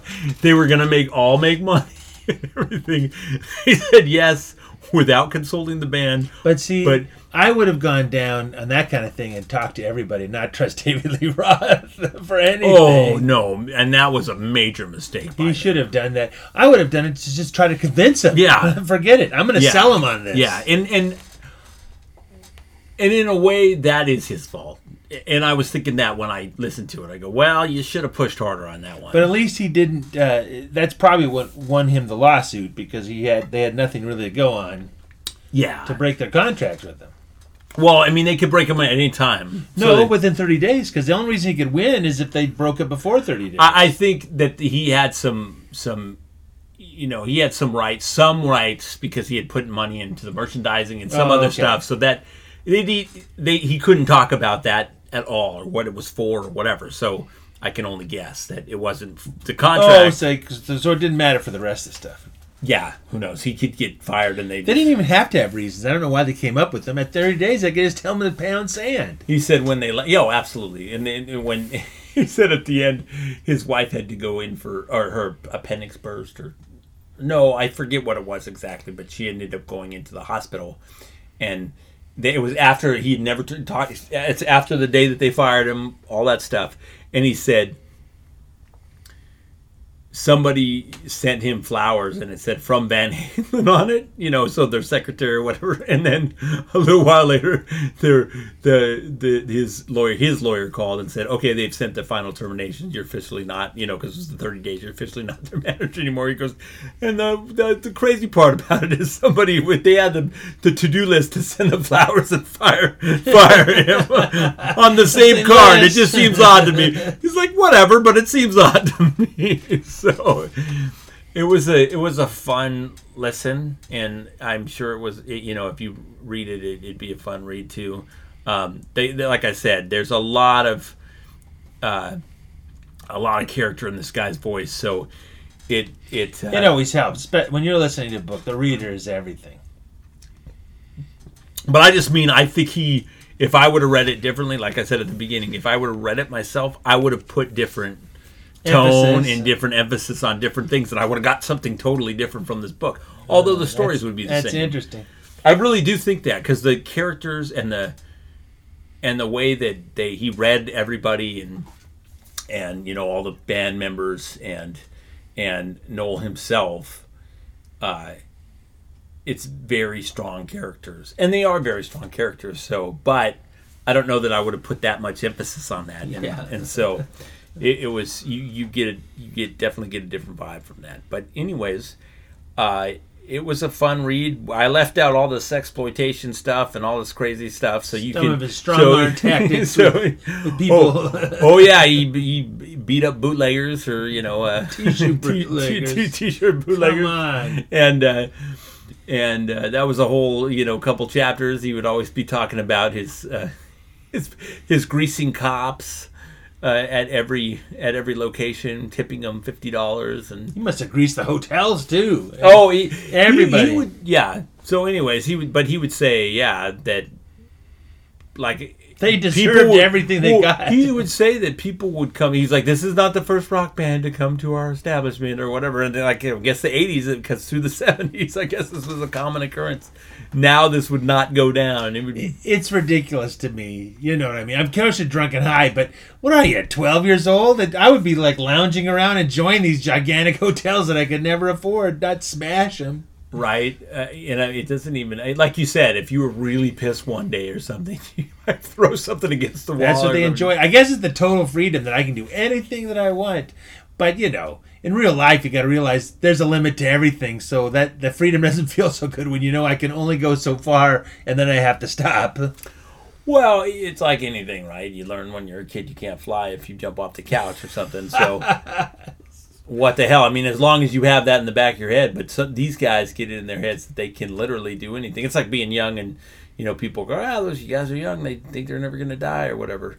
I was never like that. Like, I kind of always thought... I mean, you don't think you're going to get sick or have cancer, that kind of stuff at that age, but certainly, get hit by a car. Yeah, or any of that stuff. Hey, now, after he was manager with them, do you know anything about how well they did? Like, did they keep going platinum? Because it wasn't just him; it was David Lee Roth gone. So, no, yeah, and so, but they did have, Sammy Hagar, and I don't know about the management. I'd have to read those guys. Yeah, I'd have to really read. It'd be but interesting. Did they have their next album? Was it platinum? I don't know, but they did have their best album ever that Sales sold was wise. 1984. And what does that mean? Is that the last one with him on it, or the one? That was the last one with him on it. That's their best album of all time. Okay. So they sold albums, and I think they went platinum. But that 1984 sold at least 10 million albums or something. Okay. So yeah, it was big. So, and it was the one with Hot for Teacher. Oh, okay, and there's Jump and Panama, and it was those songs were like super poppy. I didn't pay attention, of course, back then. I never realized that was their last album, really, together. Well, it's funny, and I could remember one of our friends. I won't his name, but I can remember, my godmother's son. I would hang out with him sometimes, and he would be talking about Van Halen, and I'm like, oh yeah, they sing like Just a Gigolo, and he got real serious. Like, I can remember in my head after reading this, like, no, they would never do that. That's just him by himself or whatever. I can remember like it was yesterday. You got really like, that's not Van Halen. That's anathema. That is, something David else. Lee Roth, because I was like, oh, it's Just a Gigolo or California Girls or whatever. It's like, now, no. and also him, did he just have one successful album after that? So I don't remember anything but that album. I don't remember anything either. And then 11 years after that, and he's officially in the band now. He's been in the band. It's like his, Wolfgang, which is, Eddie Van Halen's son, and Eddie is always, and Alex is always. So, and David Lee Roth is back. Oh, he's back with them, and he's been back with them for a while. Right after Sammy Hagar, or no? Well, they got back. Sammy Hagar left, and then they got the guy, I forget his name, but they did one album with him, and I have never heard that album. I gotta hear it. It's the guy that sang that More Than Words is all you ever. Yeah. So that guy was on one album. So, and then I think they came out with something with David Lee Roth after that. And I thought he came back and it fell apart again. They did, and that's when it happened. I think that's about the same time they got the More Than Words guy, and then a little later on they were able to piece it back together. Okay. And now officially...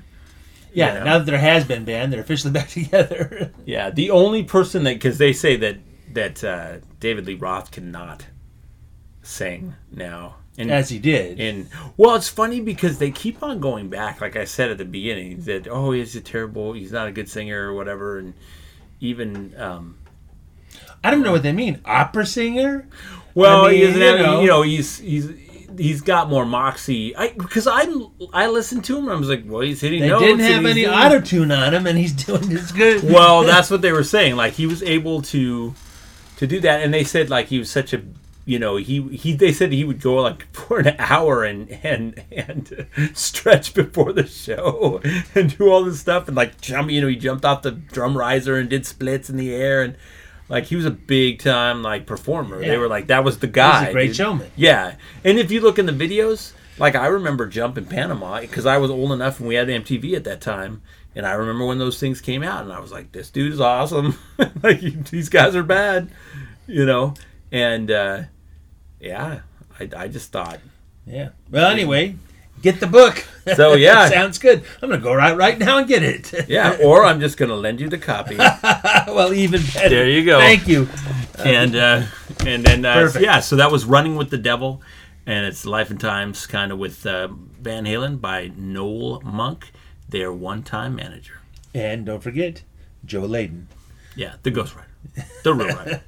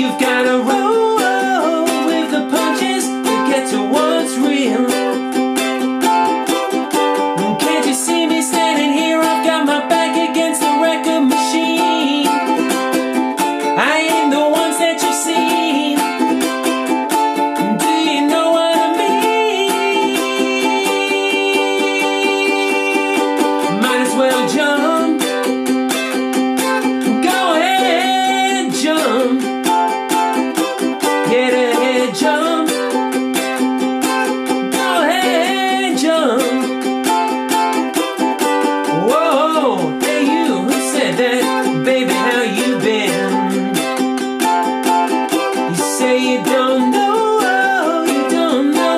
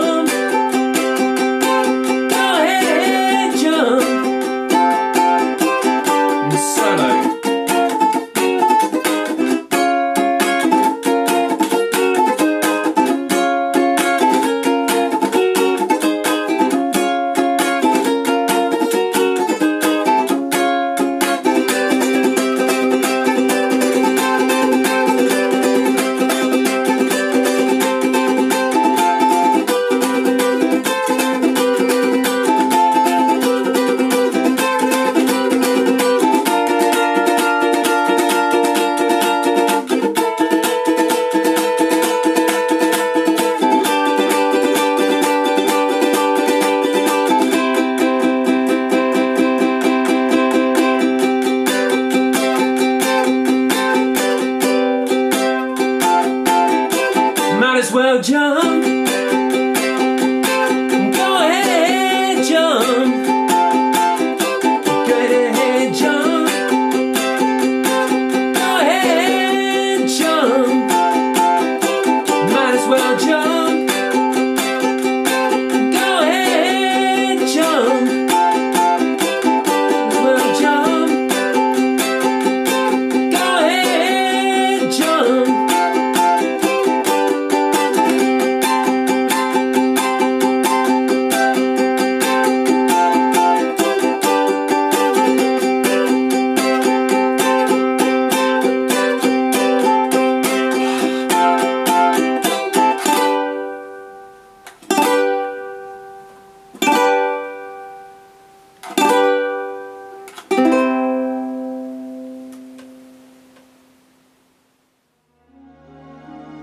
Remember, this is an active cemetery. Funerals do occur on a regular basis, so drive slowly and be quiet and have respect. But boy, are you going to see some history. By the way, the gift shop to the right does have a map with all of the Hollywood stars that are interned here, so you can actually spend hours walking around. We're going straight past the little guard shack. We want to continue going straight. You have to jog a little to the left here to get around those flowers, but continue straight. Now, straight ahead of you is a large stone obelisk, and behind that you can see Paramount Studios. We're crossing this little drive here, and coming up on the left toward the end of this block is a simple gray headstone, one of the most famous and classy in Hollywood, and people are always leaving gifts here. But we slow down here, look to the left, roll down your window, and you'll see the classiest epitaph in Hollywood, Mel Blanc. That's all, folks.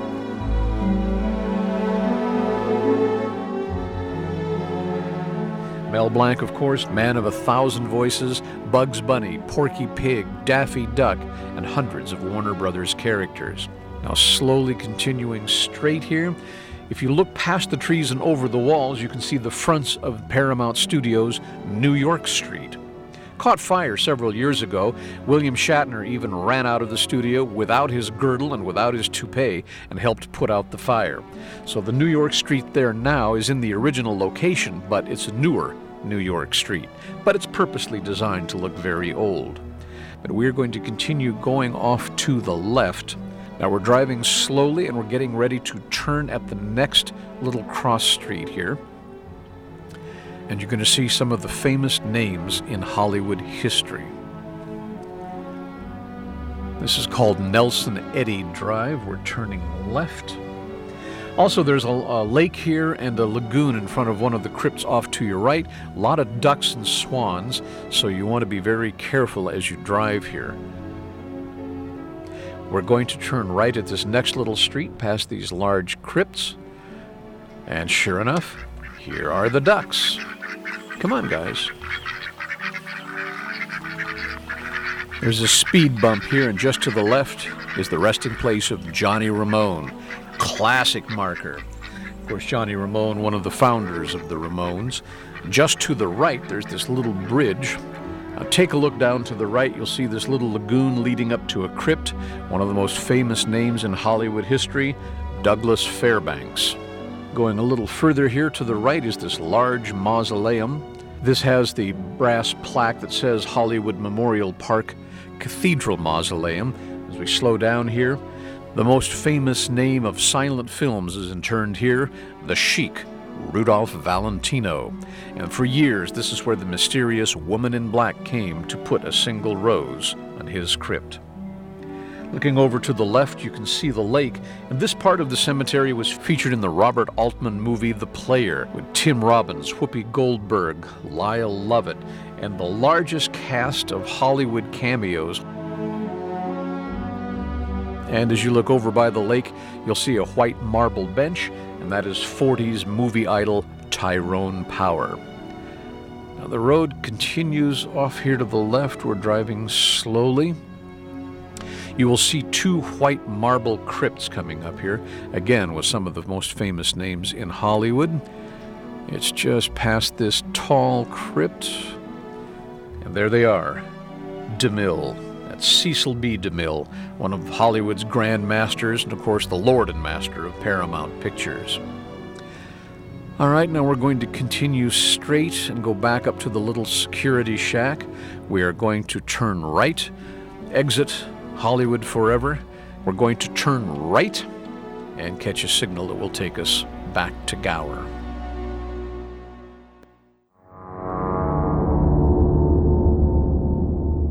What is the matter? What is the matter?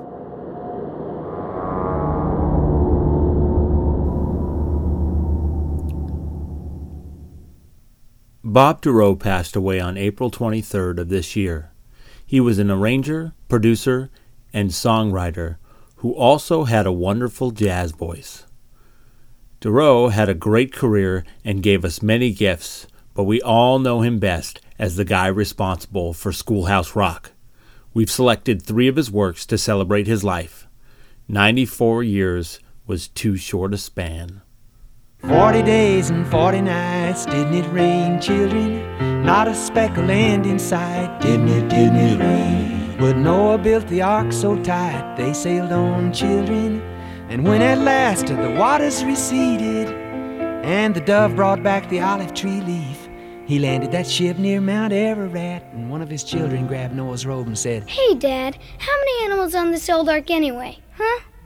Elementary, my dear, 2 times 2 is 4.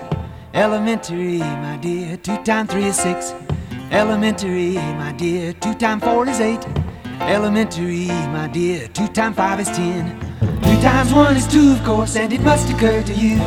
You get an even number every time you multiply by 2.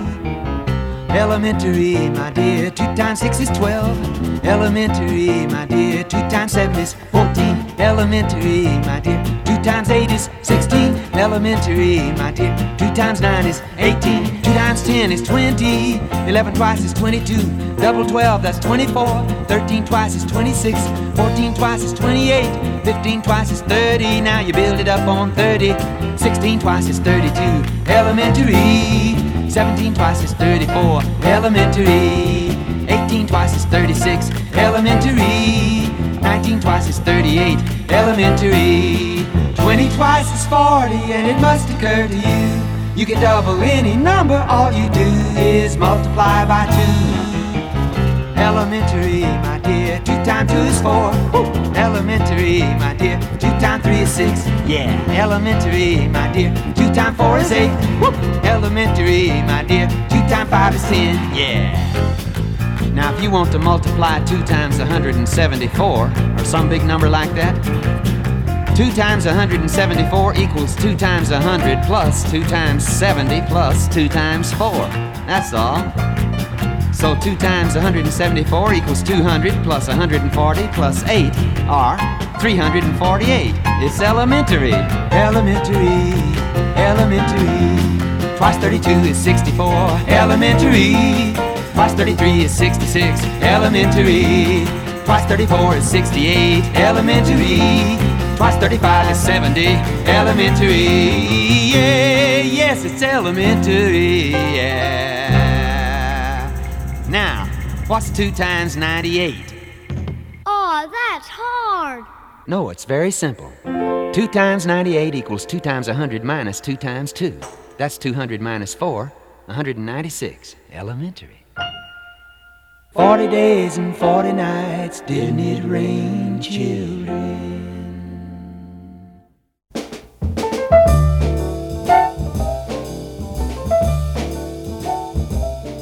Better than cream cheese and bagels, better than honey on bread, better than champagne and pretzels, better than breakfast in bed, better than chili rellenos, better than chocolate eclairs, better than hot house tomatoes, better than fresh Bartlett pears, better than dining a la carte, or sampling gastronomic art, better than anything except being in love.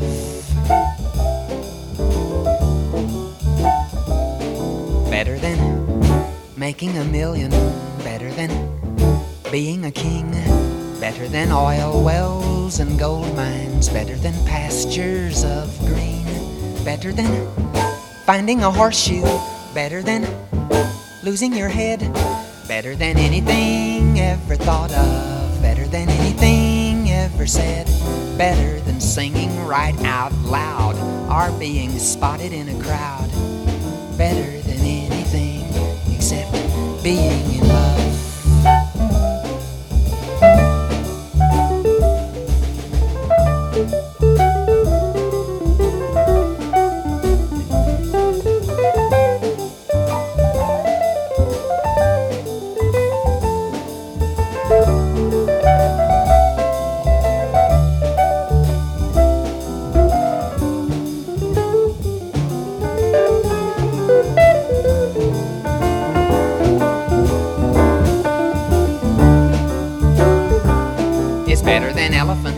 Elephants dancing is better than clowns on parade, better than peanuts and popcorn, better than pink lemonade, better than rides on the Midway, better than seals blowing horns, better than men shot from cannons, better than fresh ears of corn, better than balancing on the wire or watching tigers jump through fire, better than anything except being in love.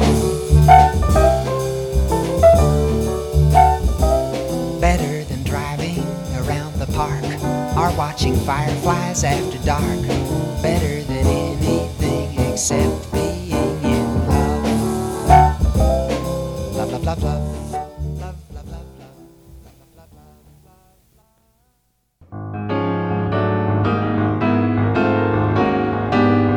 Out on the avenue to satisfy my special yen, some guy walks up and says, "Try this, dude, that'll cost you 10.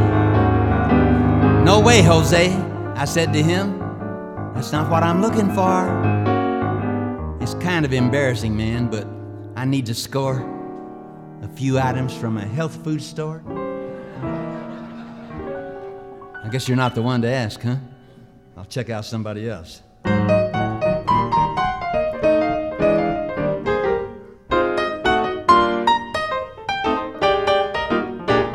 I don't need some smelly weed smoking up my clothes, and none of that strange white powder pleased to be poking up my nose.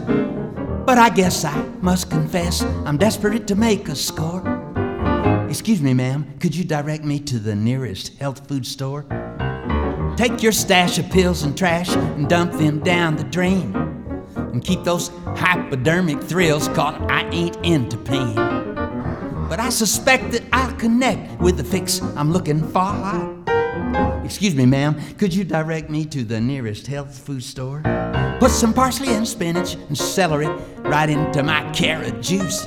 Stir some blackstrap in my herbal tea and call that drug abuse. No chili shakes or sweaty aches, I don't want to have to withdraw. Excuse me, ma'am, could you direct me to the nearest health food store? I'm a stranger in your little town, and I'm really at a loss. There were no yellow pages at my motel, and so I'm out here bearing my cross. I know y'all must have a health food store, or 2, or 3, or 4. It's essential that we get me quick to the very nearest health food store.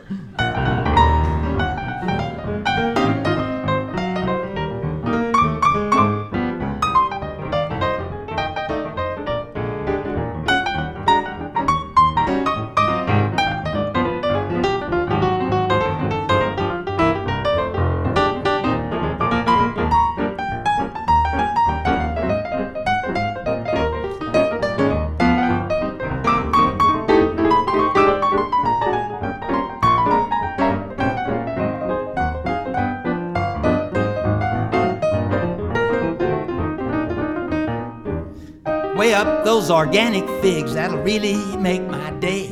And a pound of lecithin granules, please, you can use them anyway. Some seeds and stuff, I guess that's enough, unless you can think of something more. It was really nice of you, man, to personally escort me to your very own health food store. Now listen, I got a gig downtown tonight, and I sure hope I see you. I'm playing lean, singing clean, and you know what I owe that to? Just a good piano and a microphone that let me have the floor. But to keep me wise, I gotta have my supplies from your local health food store. I don't smoke or chew, and I don't sniff glue, and I don't go with girls that do. But I dig you, you're a health nut too. So let's get acquainted over a cup of ginseng brew, me and you. I sprinkle kelp over my steamed veggies, pour Dr. Bronner's on my greens. I like wheat germ with my cereal, I like brown rice with my beans.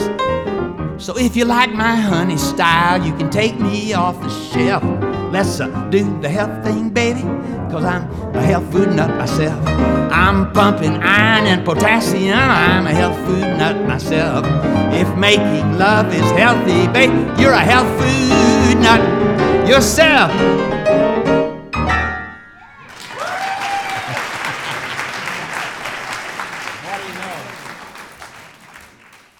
What's the best way to reduce? Eat plenty or starve yourself? Starve yourself? Wrong. A half-empty stomach causes hunger tantrums. Now with the RDX full stomach reducing plan, you fill your stomach, avoid hunger tantrums, lose excess weight naturally and fast.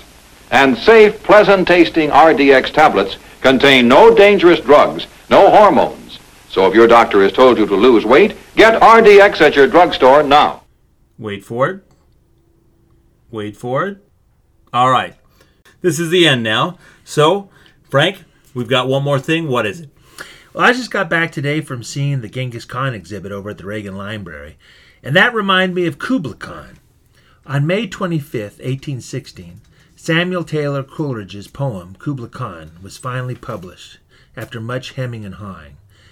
It took Lord Byron to convince the author to publish it, the poem only being a fragment and all. Supposedly, the poem came to Coleridge in an opioid-induced dream. When he awoke, he firstly tried to write it all down, but was interrupted by a caller and forgot its ending. We thought it being May and all that the poem should be in the podcast, so here it is. This is Uncle Frank. And this is Jimmy Sweets. See you next month. In Xanadu did Kublai Khan a stately pleasure dome decree, where Alph, the sacred river, ran through caverns measureless to man, down to a sunless sea. So twice 5 miles of fertile ground, with walls and towers, were girdled round.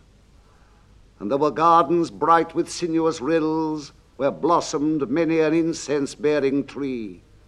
And here were forests ancient as the hills, enfolding sunny spots of greenery.